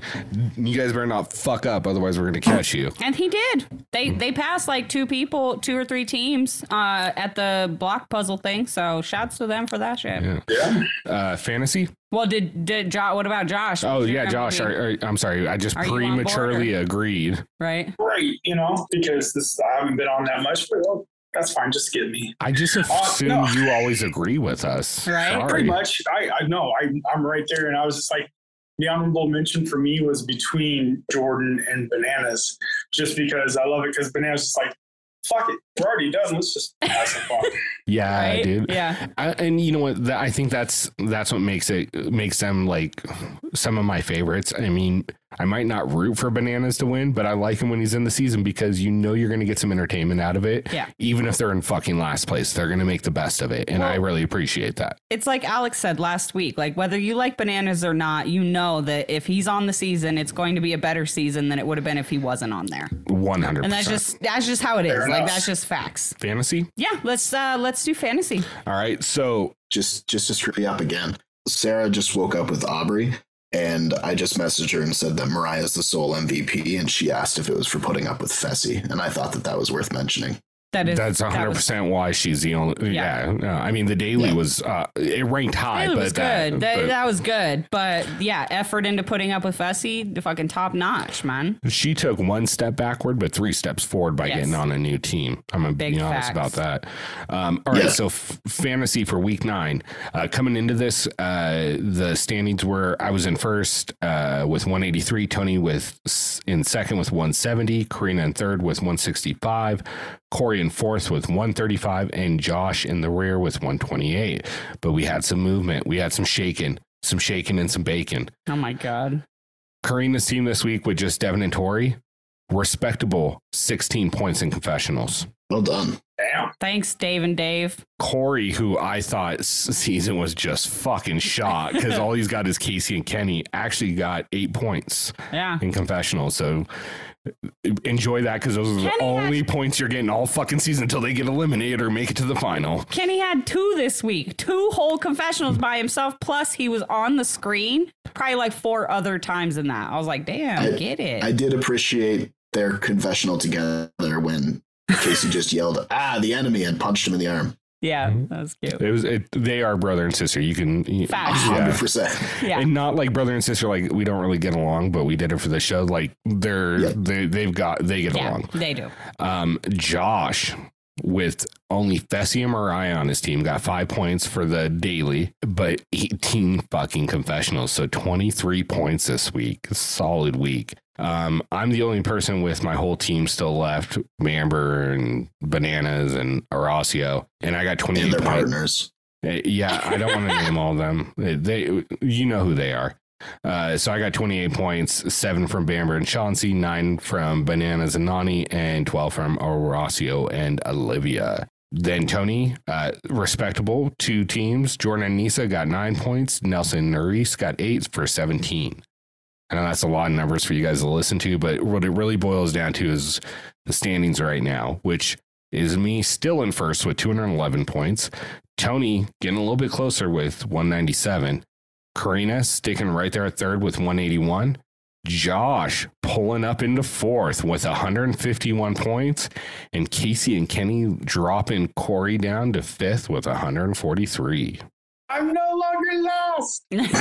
Look, and I'm going to be honest, based on people with one pair left, between you and Karina, it's a hard to call because we know Casey and Kenny are falling behind on this one. Yeah. So it's going to be interesting to see how this rest of this fantasy plays out. Yeah.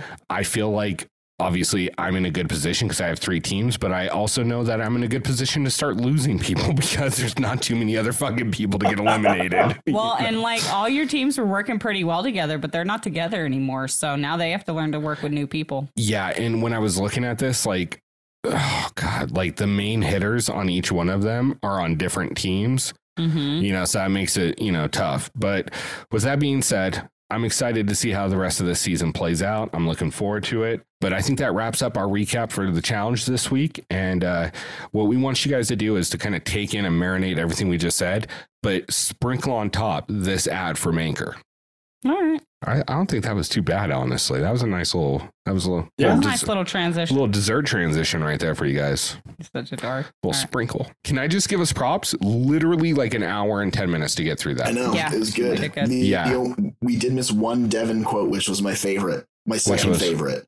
When they were leaving to go to the club, he just yells, "Where's my partner?" And Tori ran up behind him. She's like, "I'm your partner." And he pushed her out of the way. He goes, "I have no partner." Yeah, I did catch that. Now check out this ad from Anchor because that was really good. And I want that in the show. So booyah.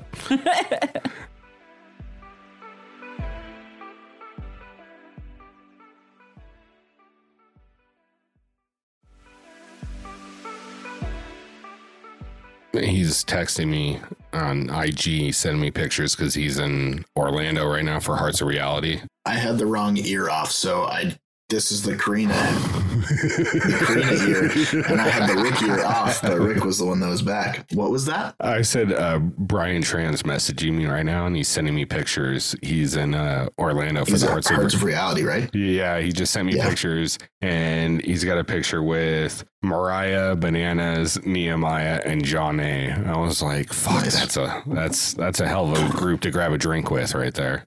Yeah, he's got some great photos up on his Instagram. Fuck yeah, he does. Like, dude, I'm like, it takes a lot for me to say I'm jealous, but I am legitimately jealous and envious of him being out there. And congratulations, sir. Yeah, Hearts of Reality is like a badass cause, and a lot of people come out for it. Like, I've been looking at the Survivor stuff because it's people from all seasons, right? So Jonathan and Marianne and Omer and Mike are all there with people from all seasons of Survivor. Sandra's there. There's Wendell's there. Tina, Bryce is there. Sure Tina Wesson's there. Wendell's there. Bryce is there. Jerry's there. Yeah. Did you see that Mike and Jonathan dressed up? What they dressed up as tonight? I didn't. Not tonight. So they dressed up as Thor and fucking Thanos, and Mike was Thanos, and it was a solid cosplay. That's awesome. Solid cosplay. I'm investigating now. That's pretty funny. Let me see if I can find it for you real quick, Karina. You'll dig it. Let's go to Jonathan's page. Is it in his stories? It might be. Let me see. It was in someone's stories today. So there he is. Bob Crowley was there. Oh yeah, that's funny. And then like it is so spot on. It like is good. That's awesome. Mike has the chin for it. Yeah, like he's got the face and everything. Like it's such a good pairing. Yeah, that's awesome. Like, I love their friendship. Yeah, dude, so cool. So cool. I mean, and I think that's part of my thing too, is like I enjoy, like, don't get me wrong, I enjoy a lot of people. First of all, thank you for joining us after that engaging ad from Anchor. Welcome back. Welcome back. But that's one of the things that I think I hold on to a lot from 42 is I really did enjoy everyone on there immensely. Yeah. And I continue to enjoy some of them quite a bit, just seeing them on social media. Yeah. This week's episode of Survivor, like, it got me back into it. It's the episode I've been kind of waiting for, and I'm glad I did not completely write off. And as much as I didn't want to admit it, I listened to Tony because he is our resident Survivor expert. And I didn't shut up about it since Wednesday. That is true. You didn't. And you know what? I didn't take notes, but it was a solid episode, pretty much from start to finish. Just hearing the different type of gameplay that was constantly being talked about, the back and forth. Yeah, I there was really a lot enjoyed of it. Planning in this one. There's a lot of deception in this one. Yeah. Like if I were a challenge producer and I was naming this episode, it'd be called Decepticon. That's probably why you're not naming them. Tell me that's not a better name than the challenge does. Well, yeah, but that's a low bar. Yeah, I'm just saying, like, look, if you aim low, you can usually always exceed that expectation. Set the bar low, go high. Achieve your goals, people. Yeah. If you study high, you take the test high, you get high scores. That is not accurate. Don't do that. Recipe for success right there. Yeah, that's a recipe for not passing. I'm going to be honest. Don't try at home. Not recommended. Yeah. Instead, you know what? Maybe listen to Mozart or some lo-fi beats. Lo-fi beats was my go-to. Like when I was taking classes. Whoo. Anyways, back to Survivor. Oh, God. Back to Survivor. I'm sorry. I'm a little loosey-goosey. Let's go. I have no idea what the title of this episode was, so I'm going to let someone else say that. Telenovela. Telenovela. Fitting. Yes. Fitting. I love it. I loved that part. Oh my God. I'm gonna be kind of like on Front Street about this. I started to dislike Carla this episode, and not for any particular reason other than I just like other players a little bit more. And I kind of saw the way for her to get out of the game, and I was like, oh shit, here it comes. Let's see it. Yeah. It didn't happen, but it was interesting to watch it happen, like how it all played out. And yeah, it was good. It was a good episode. I will give Tony all due credit. He was correct. Yeah. It's definitely like one of the, I would say, top 5 in recent memory for me. Yeah. And then probably that Tribal Council is probably one of my top 5 Survivor moments. Like, yeah, period. It was really good. It was up there with the Drea one for me last year, as far as like just really solid shows all the way around. Yeah. Maybe not as many smiles as there was in those in the Drea one, but it was good though. It was good. It was definitely an interesting episode, and I do like it when we do get the 2 separate competitions aired for the reward and the immunity. Yes. And I was glad we were able to get that on this episode. Yeah, which I is do good like because that. we didn't sacrifice any of the actual gameplay either. No. Which is like and that's another reason why it makes it an ideal episode of Survivor is you've got both challenges and no small amount of gameplay. Right. Yeah, exactly. And it was, I'm probably going to jump a lot here, but I found it really interesting. Well, here, I'll let you guys talk about the immunity and stuff, and then I'll give you my opinions, because that's all I have for this is opinions. So I'm going to stop trying to host. Fair enough. I mean, it basically, like, it starts with them all on the beach. And I found it interesting the way that everything sort of fell into place, because it started off with Owen trying to drive that wedge back between Carla and Cass by saying, I don't want to call her Cass. Her name is Cassidy. There's somebody on a different season called Cass, and they're completely different people. I gotcha. Okay. So Owen basically says she was gunning for you, but he named a couple of different people. So he said, Sammy told me. And then later she said, so she was really gunning for me. And he was like, well, that's what Jesse said. Yeah. And then it just sort of kept shifting. So I don't know if those were the only two that we got, or if we would have seen all of it, he would have basically named everybody else. Right. But that prompted her to immediately go and talk to her. Yeah. And sort of air all of her grievances, as it were. And they have the conversation.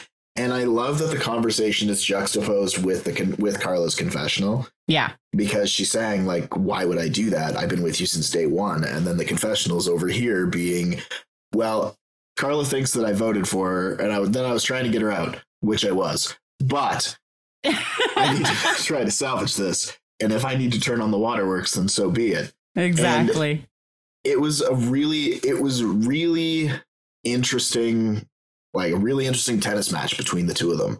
Yes. Because you could tell what the ultimate goal was for each person. And you could tell that they weren't quite sure where any of the hits were landing. Yes, I agree. And then with Carla's, just go ask Jesse, like he'll tell you. And it just like it all cascaded so perfectly, because then she's talking to Jesse and she says, like, Jesse told her the situation. This is how it went down. Can you just go talk to Cassidy and let her know that it's all good? And then Jesse's like, yeah, sure, I'll do that. And then his exact quote was, everything anybody's told you about Carla is true.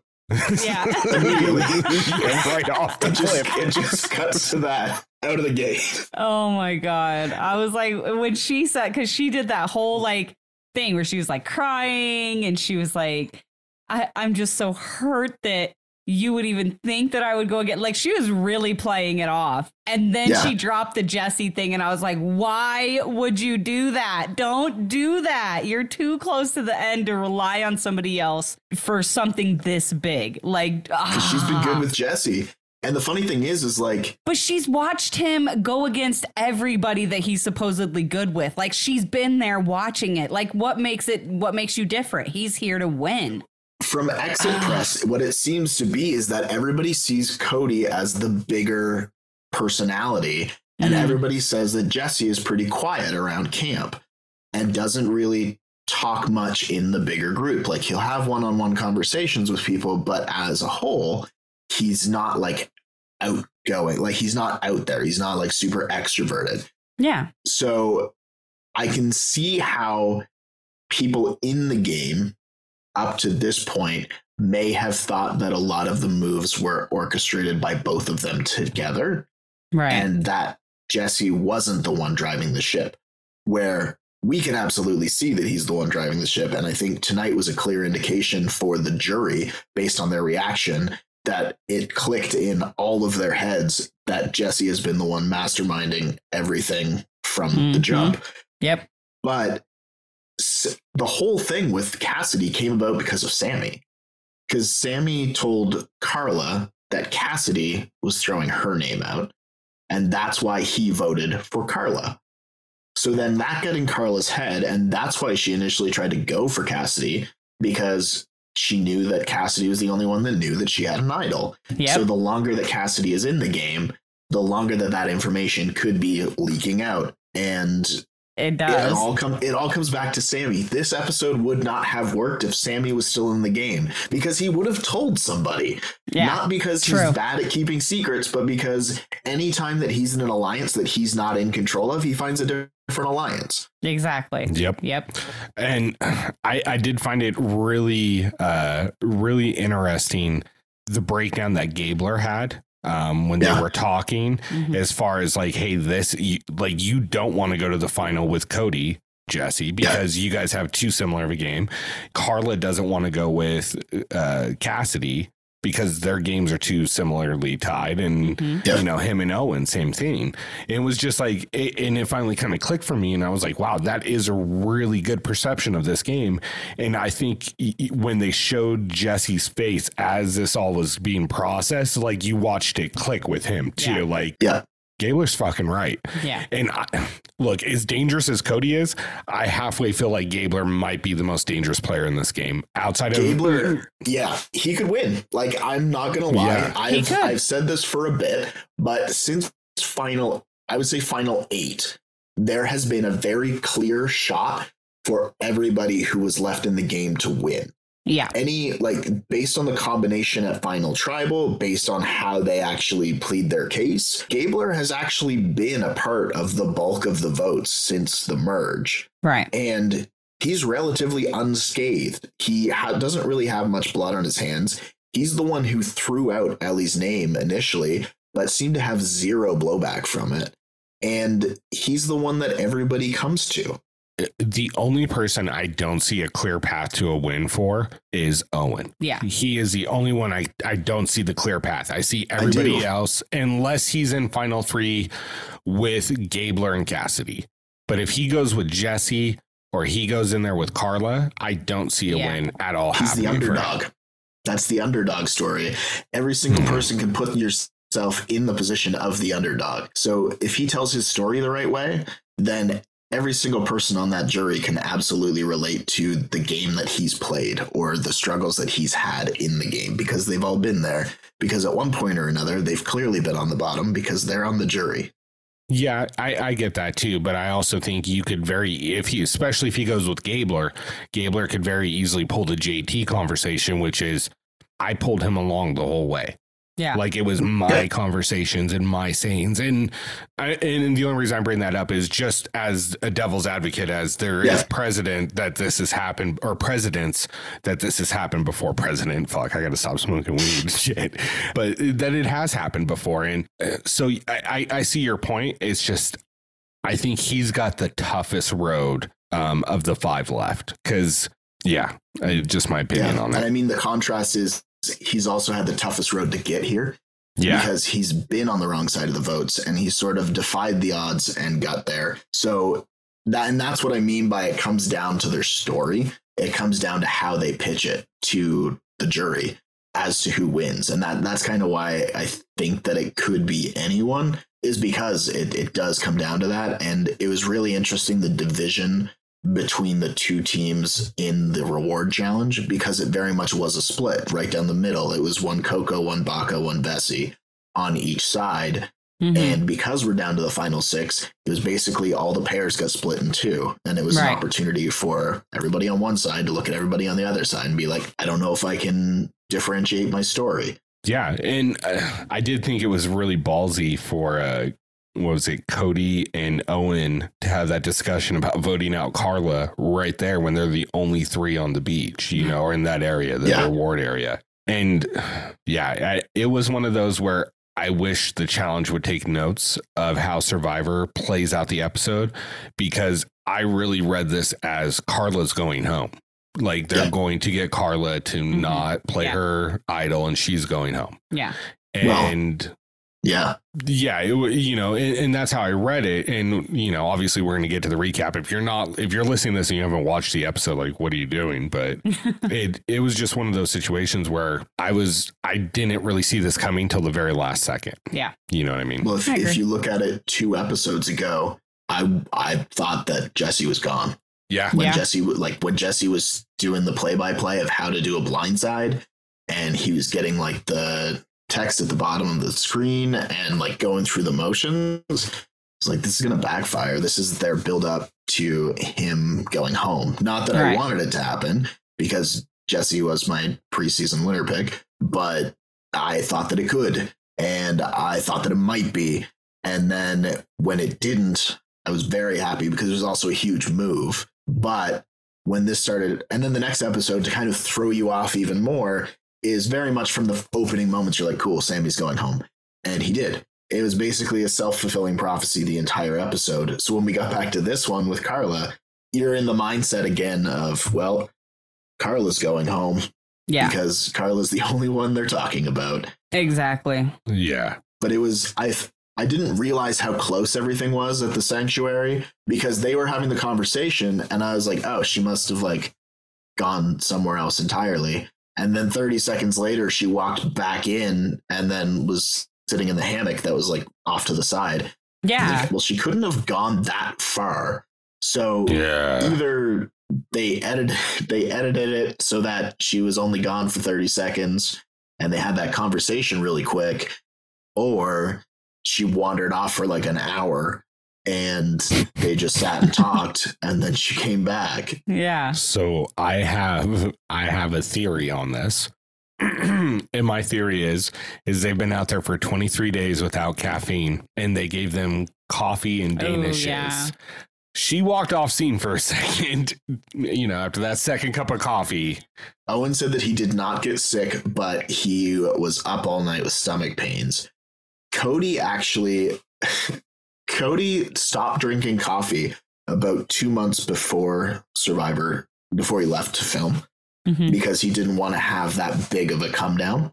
Yeah. Yeah. So he had about 3 months without coffee and then all of that coffee. Yeah. So he said like he didn't get sick, but he also could not sleep that night because he was just wired on caffeine. So the next day, to Cody, according to Cody during exit press, he was just like not playing the game the same way that he normally does. Yeah. So normally he's more of a sit back and let the conversations flow, whereas he was like right in it and orchestrating everything this time around. Right. And it's totally against type, but he said he was just like, he was so tired and just his faculties were not there. And he was just playing a completely different game than he normally would. And that was a contributing factor. Well, and that's my thing with like the reward challenges is like, it obviously it depends on the reward and how long you've been there and whatever. But I don't know, like sometimes they could be a negative, it could be a negative to get all that coffee and that sugar when you haven't had any for 3 days or whatever it is, and that can affect you the next day. But like their mindset is they're getting food, they're getting calories. So they're going to do better at the daily or at the, the challenge the next day. But that's not always the case. Like sometimes it can work against you. Especially when you're having to do a puzzle. Yeah. It will get a little shaky. And to try to focus. So we didn't really talk about the challenge itself, the reward challenge, which basically teams of 3, one of them goes in a massive hamster ball and they're strapped into the middle. The other 2 are blindfolded and have to guide it through an obstacle course. And then the person who is in the ball then has to guide them through a puzzle, which is a ball through a maze into a hole. Right. I mean, it was honestly pretty neck and neck. The thing that's interesting about this is, so one team was Carla, Cody, and Owen. One team was Cassidy, Jesse, and Gabler. But because we have like such a strong cast this season in general, but such an incredibly strong final 6, doesn't really matter what the shakeup is, because no matter how they split the teams, it's still a really even 3-3. Right. And I mean, it was pretty neck and neck. Owen and them got to the puzzle a little bit first, but then it was pretty much down to the wire at the end. And that's the thing is I do enjoy in Survivor is it does seem like as they narrow it down and get closer to the final 4, final 6, really, it typically gets to, unless you have like a Jonathan in there. And even last year, he wasn't winning them at the end. It does seem to level out, where it does seem like in other reality shows, as you get closer to the end, you start getting those repeat winners of really just the dominant team. Right. Yeah. So, but yeah, to kind of put my exclamation on your point. Also, I did notice that in both competitions, and I know we'll go in deeper, that it did seem like both were like almost come from behind wins. Like you said, like one team got to the puzzle first and Owen and them end up winning it, like you said, to get the reward. They almost lost, though, because they couldn't get that ball in the hole at the very end there. And Cassidy and them caught up. Like, Oh, yeah, it was really super close. close at the end. Yeah. Yeah, like anyone could have won it, honestly. Yeah, literally in either team. So no, it was a good one though. I enjoyed it. Yeah, and like Carla has done a really good job all season, but specifically this episode in how she has her conversations. Right. Because when Owen and Cody and Carla are kind of sitting back talking at the reward, she says that she feels that she's on the chopping block. And basically that it really sucks because her entire game since the merge has been predicated on the fact that she has an idol, and she's been trying to play defense against the fact that everybody thinks she has an idol, which she doesn't. And it really sucks because it's ruining how she wants to play her game for something that she can't even prove that she doesn't have. Right. And both of them totally buy it and it does make sense because Carla has ice in her veins to not play the idol the amount of times that she could have and possibly should have played her idol. Yeah. And that was Owen's point too, is he basically said like there have been enough points in the game where if she had an idol, she would have played it. Right. And Cody even said, and if she does have an idol and she didn't play it, then she's an even better player than we think that she is. Right. Exactly. Yeah. And I think that's what makes it so surprising, the direction everything went, especially with the foreshadowing, like we were talking, because, even online, all you see is how well the game Carla's playing. Like she's fucking doing an amazing job. And it's, she's really the full all around player. She's winning immunity challenges. She's got great social game. She's able to build alliances and easily sneak between one alliance to another in her own tribe of 6 originating. Yeah. And it's just been a really impressive gameplay. Yeah.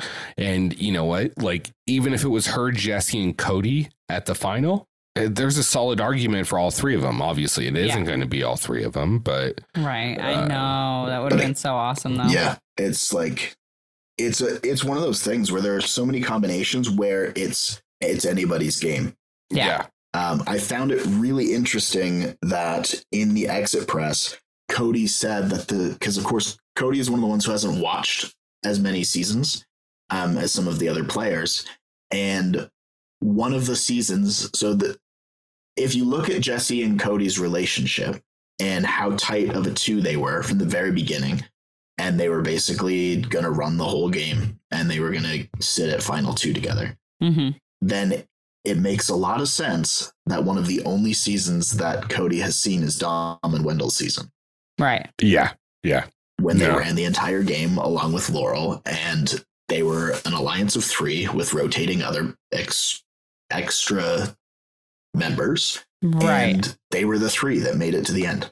Jeez, no, that's a good point. I think we should get into the immunity challenge, because I think this really predicates exactly how everything plays out, because I think they had a completely different plan for how they wanted this to play out than what did happen. Yeah.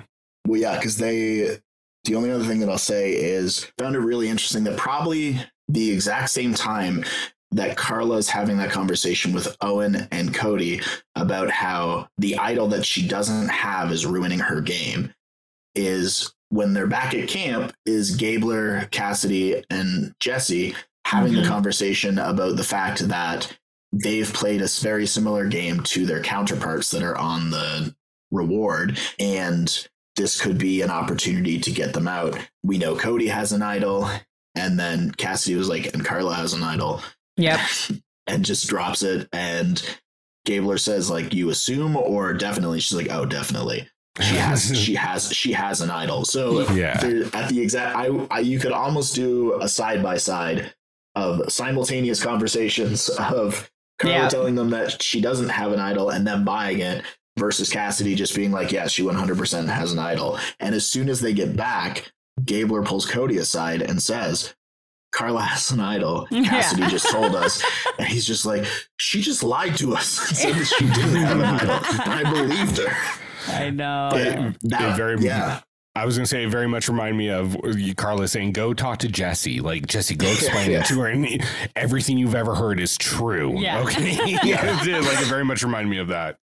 But I think that's when he had the conversation, when Cody had the conversation with Carla, was it not? Because it was before they went to the challenge, because then they had to kind of switch gears a little bit. Where Cody just said, I want to go to Final Four with you. Do you want to go to Final Four with me? And she said, yeah. And he said, cool. So this is how we do it. I have an idol. You have an idol. We just tell everyone that we're playing them. And the votes then become Gabler or Owen. Right. And which obviously means that Cassidy and Jesse are the other two in that Final Four scenario.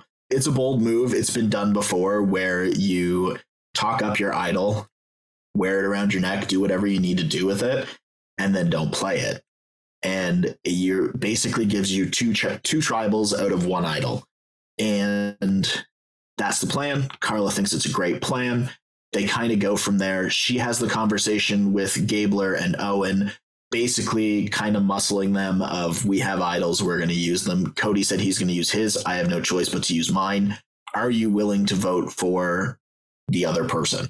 And they're both like, yeah, like, I don't really have an option in this scenario. Yeah. You've taken away most of the numbers. Yeah, the only exactly. option that I have is to say, yes, I will vote with you, a person who is not able to be voted out. Yeah, exactly. I'm not going to vote for my fucking self. Who else am I going to vote for? What the fuck? Obviously, yes, I will vote for that person. Like, it's such a strong arm so tactic. Weird. I was like, what? Well, and the first of many, this is a conversation that happens between you and I, or this is me showing you a lot of trust right now, where Cody then goes back to Gabler, I think, and says, so here's the actual plan. We're both saying we're playing our idols, but we're not playing our idols. And then we're voting for Carla, and we're getting Carla out. And then it's going to split. We're going to split the votes between Carla and Cassidy. One of the girls goes home. The guys rocket to the Final Four.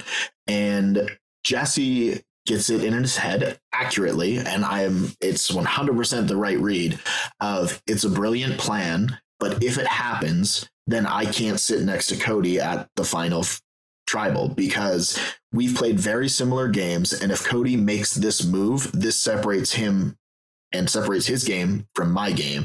If this is the point in the game where we have to cut ties, he said it in another episode. He didn't say it in this one, but it still rings true. My alliance is my family at home. Right. Exactly. They're the people that I'm out here for. Mm-hmm. And then that's kind of where they go to tribal. They sort of leave it there, because at that point we don't know who is safe and who isn't. It's such a bold plan. It is. It's interesting to watch this play out.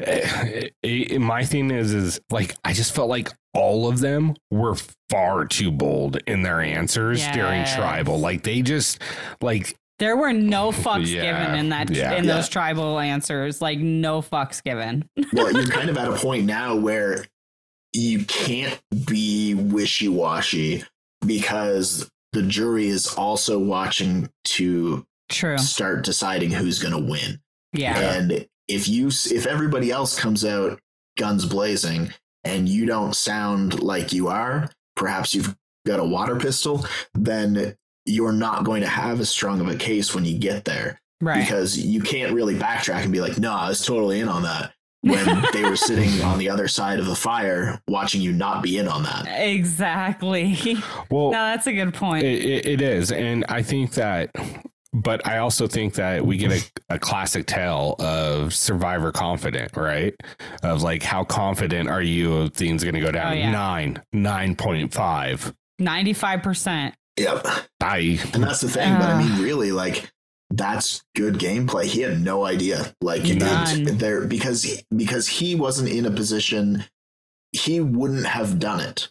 So he couldn't perceive a situation where Jesse would. Right. Yep. Because they were final two. Like, that was the deal. That was what they were doing. There was no deviation from that. Well, and again, really quick, just like a shout out for the editing on Survivor, because we didn't know if Cody had given the idol back to Jesse before tribal. The last we saw, it was in Cody's hands. and they never showed us what happened with it after that. And so when he pulled that one out, and as soon as he raised his hand, I was like, oh, he's going to like, oh, everybody's going to find out about the Dwight thing. And then he pulled out that red one and I was like, oh shit, Cody gave it back to him. Yeah. What? It was like, so it was a shock. And I like that they do that. There's a reason behind it, and I will hold on to it, but it's a pretty amazing process to get that back. Yeah. So immunity challenge, I will say them walking in, the music was like badass. When they were walking in and it was a slow-mo shot of everybody walking into the challenge. Yeah, dude, that was a good one. There's, I don't know if, what would we call it? Cinematography? Sure. Or, whatever, but it really is top notch. I enjoy it so much more than any other reality TV show I've ever watched. Yeah. Just putting that out there. There's a reason they're 43 seasons deep. Yeah, that's true. But yeah, it's another obstacle course, all kinds of cargo nets in different variations. We've got a cargo net pyramid. You run up and down, and then you go through a bunch of ropes, pick up some tiles in bags, which you then have to untie. And those have a combination or 3 numbers, which are a combination to unlock the combination lock, get a key to then climb under a cargo net, to then climb up a cargo net to unlock the pieces of your puzzle to do an upside down hanging back puzzle. Yeah. Which would be difficult as hell because anytime that I've done a puzzle, I normally am looking at it right side up. So to then try to do a puzzle that's hanging and the picture that you're trying to put back together is upside down. I think, first of all, one of the coolest fucking puzzles I've ever seen. I did like this one a lot. I think the part that would really fuck it up for me is that you are starting from 2 separate points and connecting it together downstream. Or down bad, I guess I should say.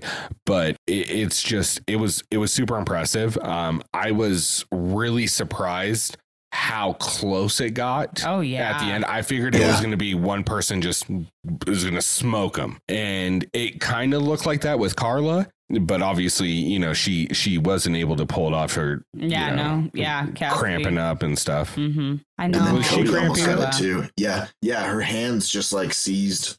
Yeah. Sucks. Cody was smoking it, but he was seconds away from winning. If maybe he would have won without all that caffeine and gotten a decent night's sleep. You never know. But he was literal seconds because as Jeff was saying that Cassidy won, he finished his puzzle. Yeah. And Jesse went from last to first really quick because he flew. It looked from the edit that he fluked getting his combination right the first time. Right. It looked like it was almost like already set up and he only had to turn 1 or something. I don't know. Yeah. And he just got the thing, got the key and went. Carla got beat up this entire challenge because when she was coming down the pyramid cargo net thing at the first, she ate shit and smoked the side of it. Oh. And then when she was doing the puzzle, her hands started completely cramping up to the point that she could barely use them. Yeah. And then when she was jumping around in frustration, she sprained her ankle or twisted her ankle.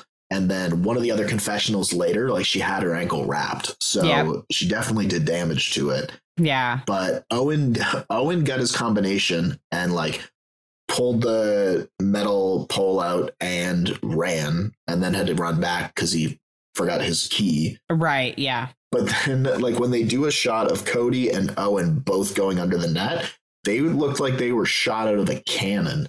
How quickly they were going underneath that cargo net and just booking it. I agree.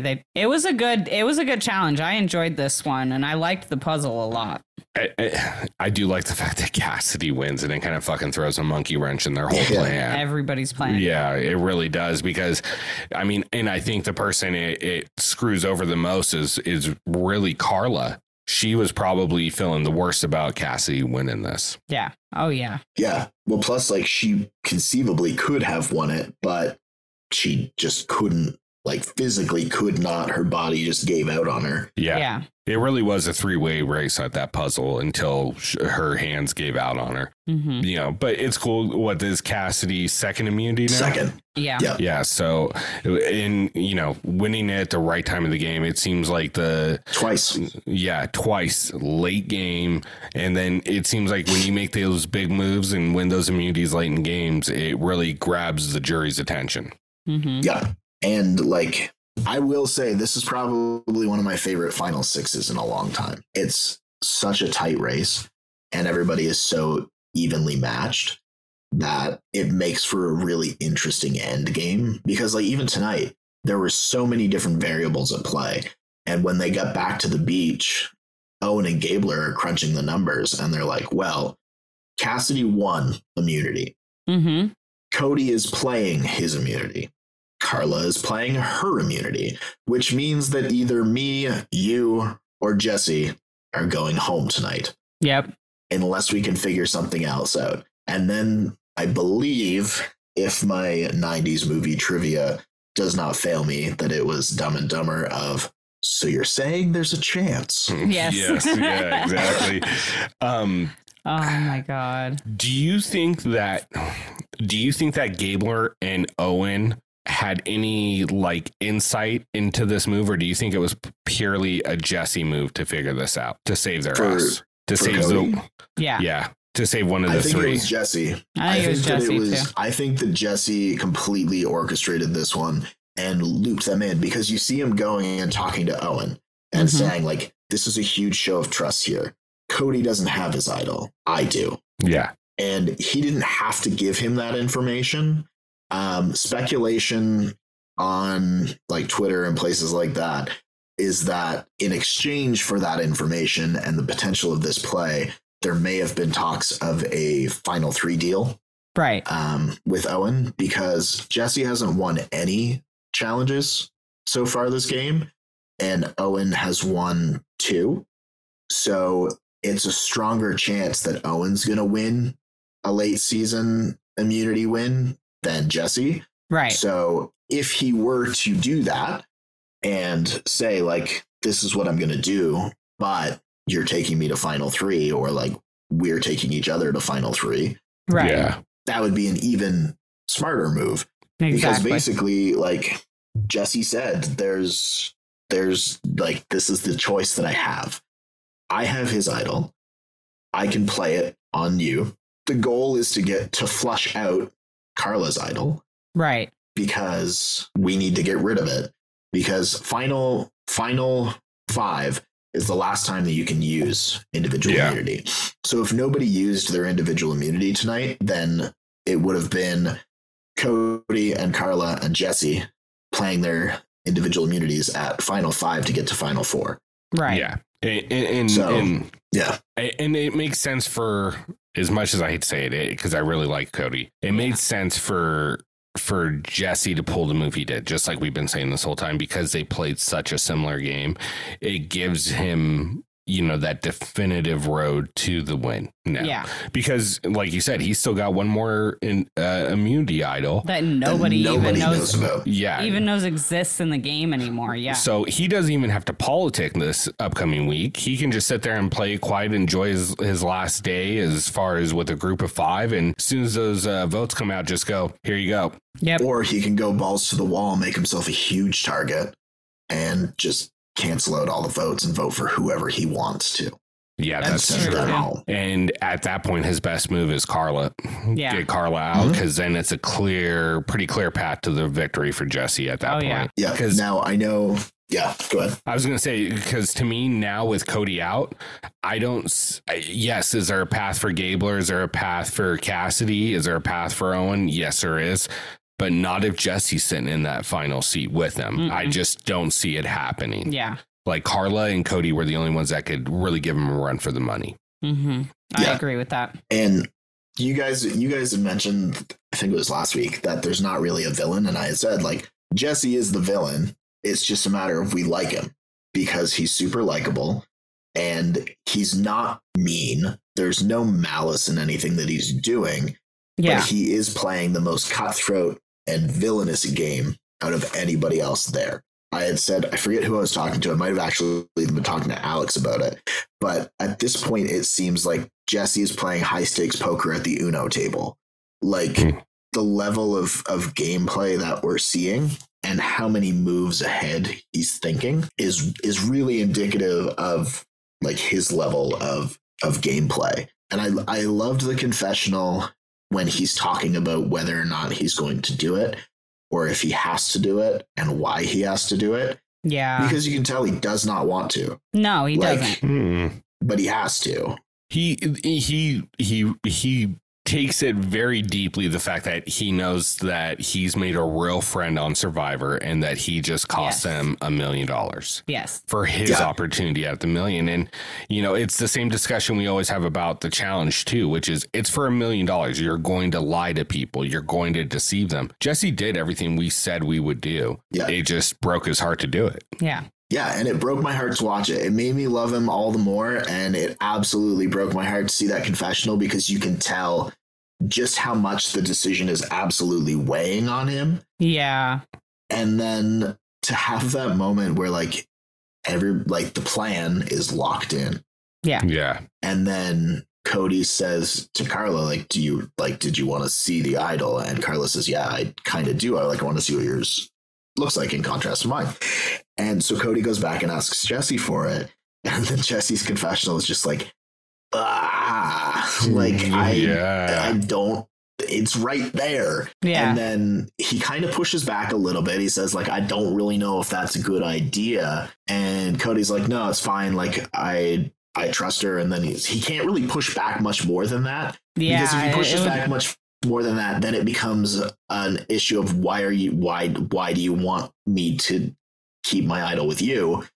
So he gives it to him, and then they have the conversation at camp where he's just like, I didn't have a choice. I needed to give it back to him, but I will get it back again.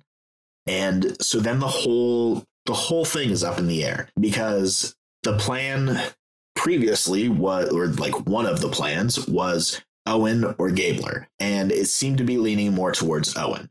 And then we have this like underlying plan of getting Cody out, but now Cody has his idol again. And he, like, you get that scene too of Jesse saying, like, did you get to talk to Carla? Like, did she see the idol? He's like, no, I didn't get a chance to yet. And then he's just like, you can see on Jesse's face that he's just like, I need to figure out how to get this back.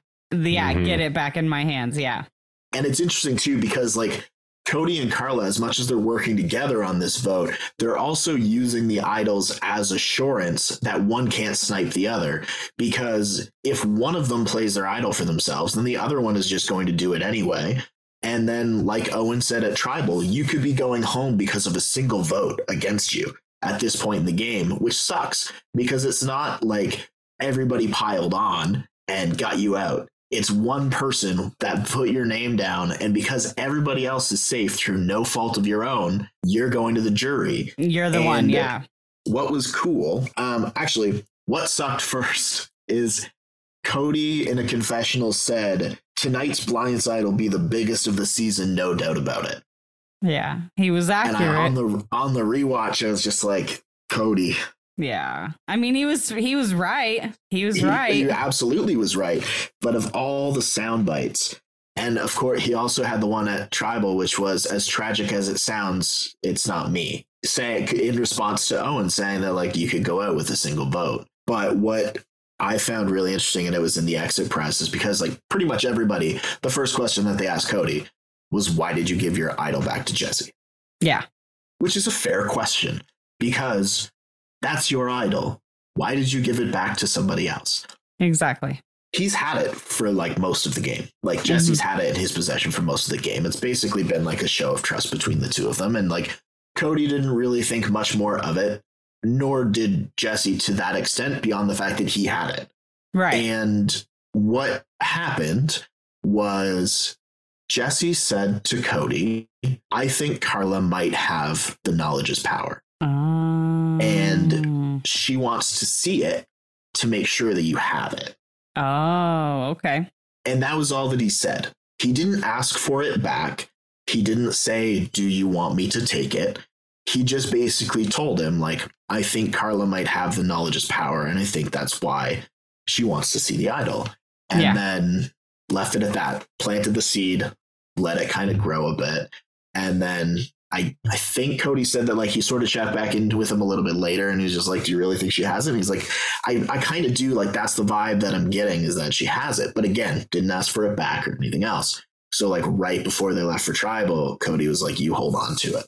And that's how he ended up with it again. Wow, that's crazy. That is such a high level move, because we know that knowledge is power has already been played. Right. But we also know, and I don't know if necessarily anybody who wasn't on Coco would know, that Geo had it as well. Yeah. So that means that it's come back in the game twice, which conceivably it could come back a third time. Yeah, exactly. Depending on how long you hold on to it. So it does make sense, especially through no fault of her own, by Carla having that conversation with Cody and then Jesse planting that seed. It sort of was all the suspicion that he needed to raise, right, where Cody trusts Jesse more than he trusts Carla. So he just, like, gave it back to him to hold on to for Tribal. That makes sense. Yeah. Yeah. And, like, I don't fault Cody for it. It's a matter of, like, he got outplayed, but he didn't get outplayed like some people have been outplayed. Like, it's not a bonehead move. It's based on the information that he had. The best choice that he had was to give it back. Like, Tribal was so interesting because, like you said, there were no punches were pulled. Yeah. No. And, like, when Jeff said, so, like, Carla can't be voted for, and then Jesse was just like, yeah, so, like, Carla's safe, and then these two are safe. So really, it's one of the three of us. Right. And just, well, why do you say that? He said, well, Cody's got an idol, and Carla says that she has an idol. He's like, that's kind of where we sit. Right. Yeah, exactly. Yeah. But my favorite was, like, Jeff asked around about them, and Carla basically said, like, it's been said that I have an idol, which I do. So I'm just going to play it because he's playing his. Yeah. And Cody kind of said the same thing. And Jeff said to Jesse, like, they could also just be saying that. Like, people have said that they've had idols and not played them. Mm-hmm. What's to stop you from calling their bluff? And he was like, I don't really feel like I'm in a position to really call their bluff at this point. Yeah. Yeah. He wasn't wrong. Yeah, he wasn't wrong. For one of the three people that could be voted for at that point in the game. Yeah, exactly. I mean, he's playing it up really well. Like, he plans shit out in all the way through. Like, he sees everything all the way through when he makes his plans. It's not like half-ass plans or like three-quarter plan. Like, fessy plans. Yeah, they're not fessy plans. Like, he sees it all the way through. And that's, in my opinion, what he's doing right here. And that's because when he actually does pull that idol, his whole speech starts with, well, we decided to call their bluff. And it's like, oh, shit, okay. This is like social currency and everything else.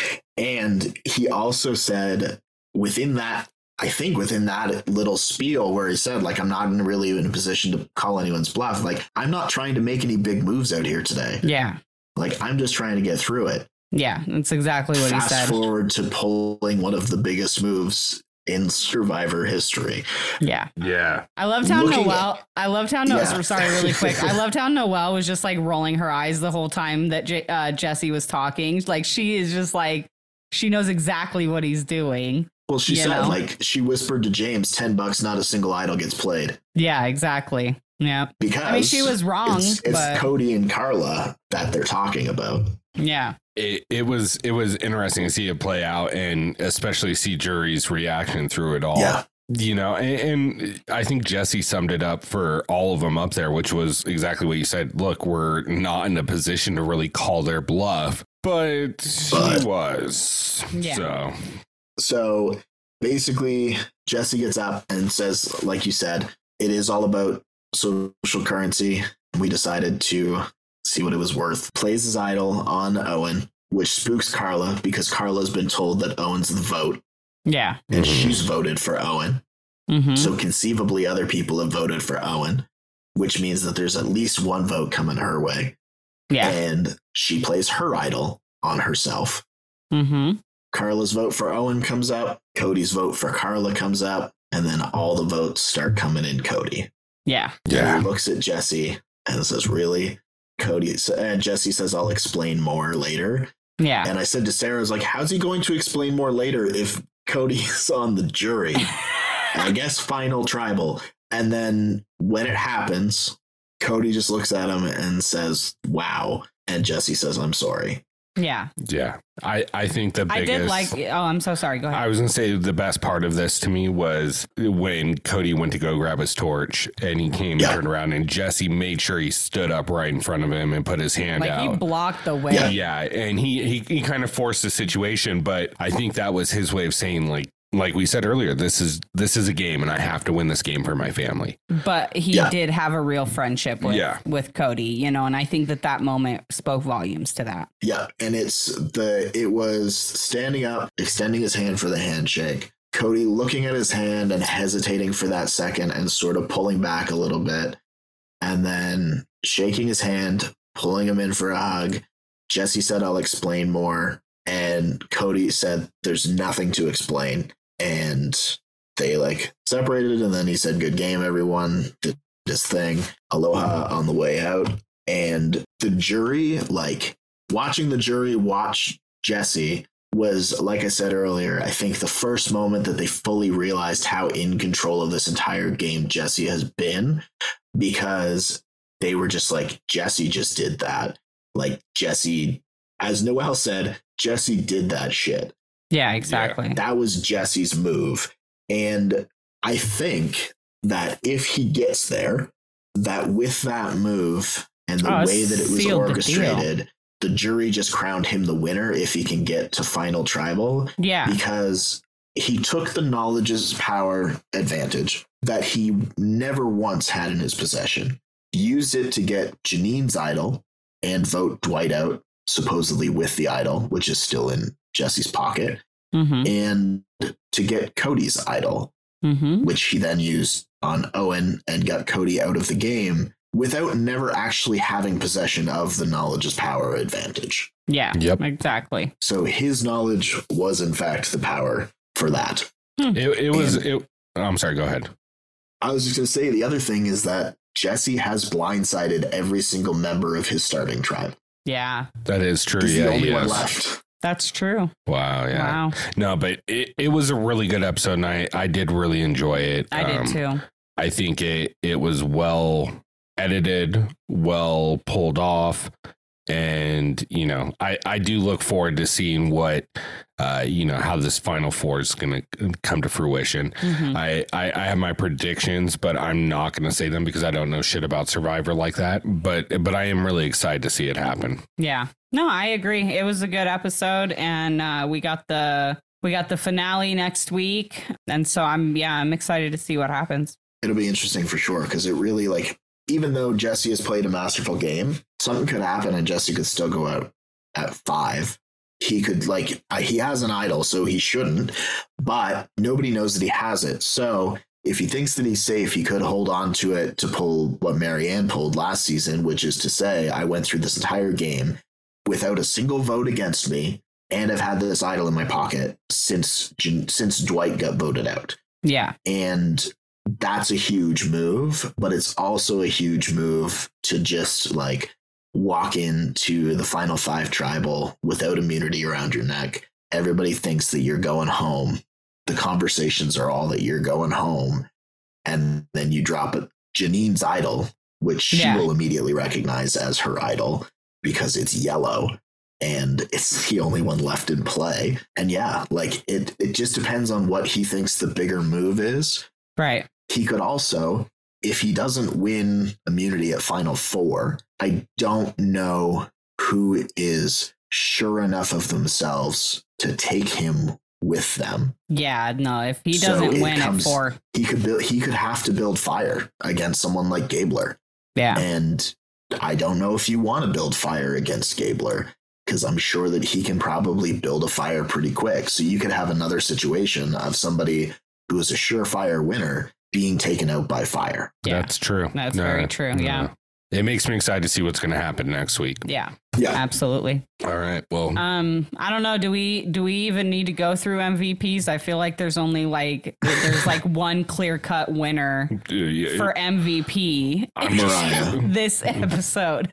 Mariah gets it for Survivor too, motherfuckers. it was, come on, guys. It was obviously Owen. Yes. Obviously. Hey, he's still here.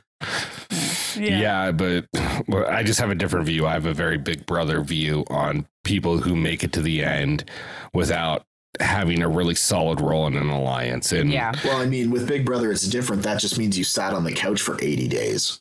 Well, yeah, but you could say that Owen sat on the fucking sidelines for 80 days. Yeah. You know, it's not 80 days, though. Well, 20 days, 22 days, 23 days, whatever he's getting to. But it's just a different perspective of it. And it's just totally. But anyway, no, I think far and beyond cream of the crop, Jesse is the MVP of this episode, probably the last 11 episodes. We probably have been wrong every episode that we didn't name Jesse MVP. We've been wrong. We were wrong. Right. It's Jesse. I think we've done, I don't know if we've done many MVPs because we kind of bounce back and forth between doing MVPs. If somebody is not worthy of MVP, but if somebody does something that merits an MVP status, then we give them MVP. And otherwise it's just the people that we think could win at this point. And really that's anyone, but Jesse's the clear winner. I think Jesse merits an MVP this week. Yes. Yeah, right. 100%. But I've still got Jesse winning the game. I know that it's going to be very difficult for him to get through Final Four. I've got faith in him. I'm hoping he can figure it out. I would love to see him win this game. In my opinion, he has worked the hardest socially. He hasn't been winning challenges and stuff like that, but socially he has worked his ass off, and I feel like he really deserves to win the game. Well, I will give a shout out to the Instagram account survivor.insights, because we don't agree on confessional counts. We've actually had this conversation because it's really hard to figure out what counts as one confessional versus two confessionals and where do you draw the line and everything else. Yeah. But they also have some really interesting slides in regards to how people's games have gone. So despite the fact that Jesse is the only one left in the final five that has not won individual immunity, he's won none. Gabler has one, and Owen and Cassidy and Carla have all won two. But despite the fact that he has not won a single individual immunity, he has 100% of the time been on the right side of the vote since the merge. Yeah. Yeah. He's always in on it. Yeah. Yeah. He's also, other than Gabler, I guess he and Gabler do not have any votes against them post-merge. Jesse actually does not have any votes against him full game. He has never had anybody cast a vote against him. Wow. Yeah. That's impressive. It really is. I mean, at the end of the day. If he can manage to get to the end without having a single vote against him, I'm sure that I am wrong because I have done no research on this, but I can't think of anybody else who has made it to the end without at least one vote cast against them. Right. I'm sure it's happened, but to play a game like this cutthroat of a season and not have any votes cast your way, most of the time there's not even talking about him. Honestly, if he makes it through the next two tribals without anyone casting a vote against him, I'm just going to start questioning the intelligence of the other people he's playing against, because you have sat and watched. You just watched what he did to Cody. You guys just watched it with your own fucking eyes, and then you're not going to say his unless he wins immunity, obviously, because then is that there you can't. Yeah.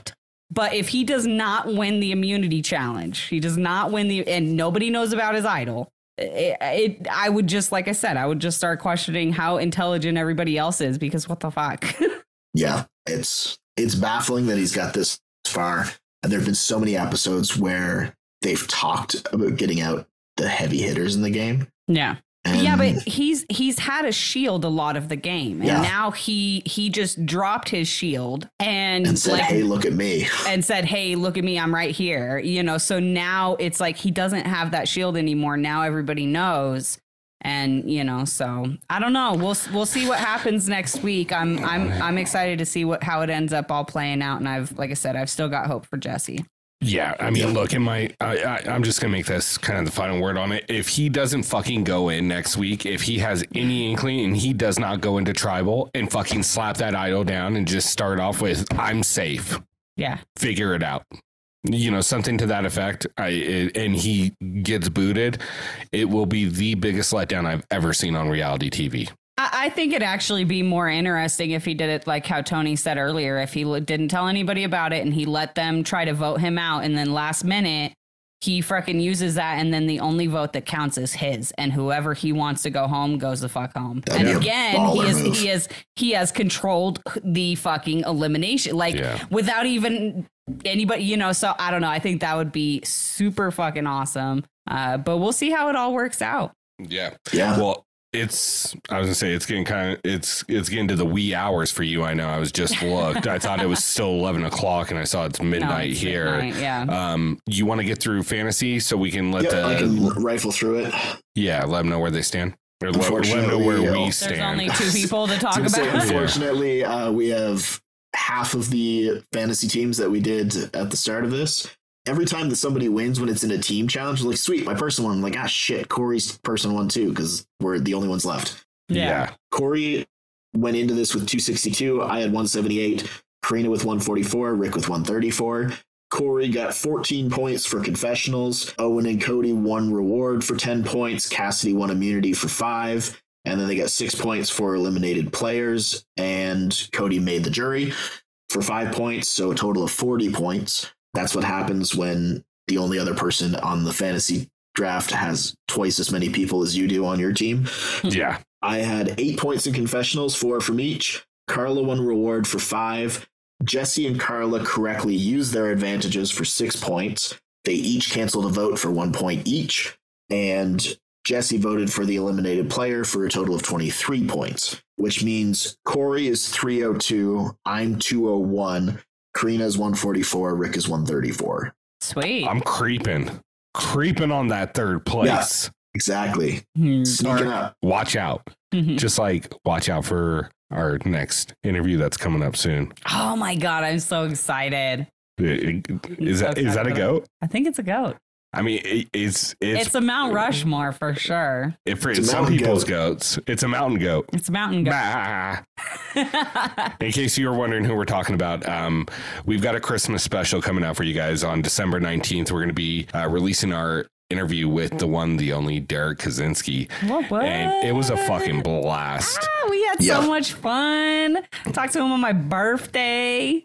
Yes. Yeah, it was your birthday. It was my birthday. We've been holding on to this one for a little bit. We wanted to put it out at a special time, and Mania just hit their 5-year mark, and you know, so we figured ending 2022 with Derek Kaczynski was just the only logical. It was the only logical thing to do. Like bringing in the new year, you know, celebrating Christmas, like. It's total Derek vibes. This episode was so much fun. It's full of so much energy, and we had so much fun on it. And Derek is just as wild and crazy as you would imagine he would be. He interviewed us for part of the fucking episode. He flipped the script. He did. Oh my God. I almost forgot about that. He did. That was awesome. So no, I'm really excited to release that one. So yeah, that'll be out December 19th ish. Give me, you know, plus or minus a day, you know, maybe 2. We'll see. But we'll get there. But it will be out before Christmas. It'll be out, you know, within, like I said, either the 19th to like the 20th, 21st, maybe, but probably the 19th because I'm excited for this one. Yeah, I'm looking forward to it too. But honestly, guys, I'm out of words. Yeah, I don't really have much else to say. If you haven't checked out our Unplugged Beyond the Edit episode with James Wallington from Amazing Race 32 and Challenge USA, make sure you go check it out. We had a lot of fun with him, too. He's same. He's got a lot of energy. He's got a really awesome story. So make sure you guys go check that out and keep an eye out for Derek.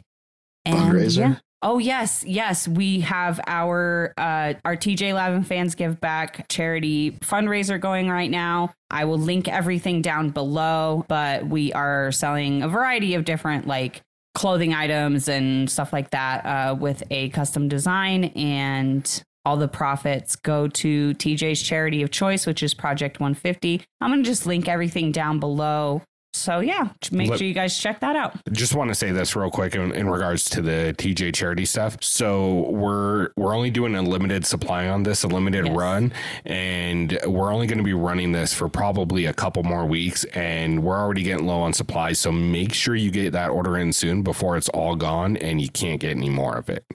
So we'll have that link below. But I think that pretty much wraps that up from there. Yeah, I think that's pretty much it. And we'll see y'all next fucking week. Survivor finale, and see what the hell happens on these teams on Challenge 38. On Challenge 38, they're probably going to divide them up into 3 more teams. So we'll fucking try to break that down for you guys. Put them on an island. Yeah, with no food, just fucking a cast iron pot, right? And a fucking rock to walk around and annoy the shit out of each other with. I've seen that somewhere. I don't know where. Josh will come back. Oh, God. Oh, please, let's get some fucking real drama and not just this messy, fessy shit. God. Anyways, I don't want to get back into it. For myself, Ricky Hayes, my beautiful wife, Karina Hayes, Tony Stats and Info, Lance, and of course, Josh motherfucking Chambers. We want to thank you guys so much for tuning in. We really, truly do appreciate it. If you get a chance, go rate us 5 stars. If not, obviously we are inclined to think you're a hater. It's just kind of the obvious thing. Just happens. Yeah, but you know what? Prove us wrong. Rate us 5 stars. Make sure you subscribe. And if you're like me, don't get fucking caught trying to listen to your podcast in bad reception. Download that shit beforehand. Be an adult. Yes. Oh my God. That's so true. Download the episodes. We love y'all. Have a good night. Bye. Later. Bye.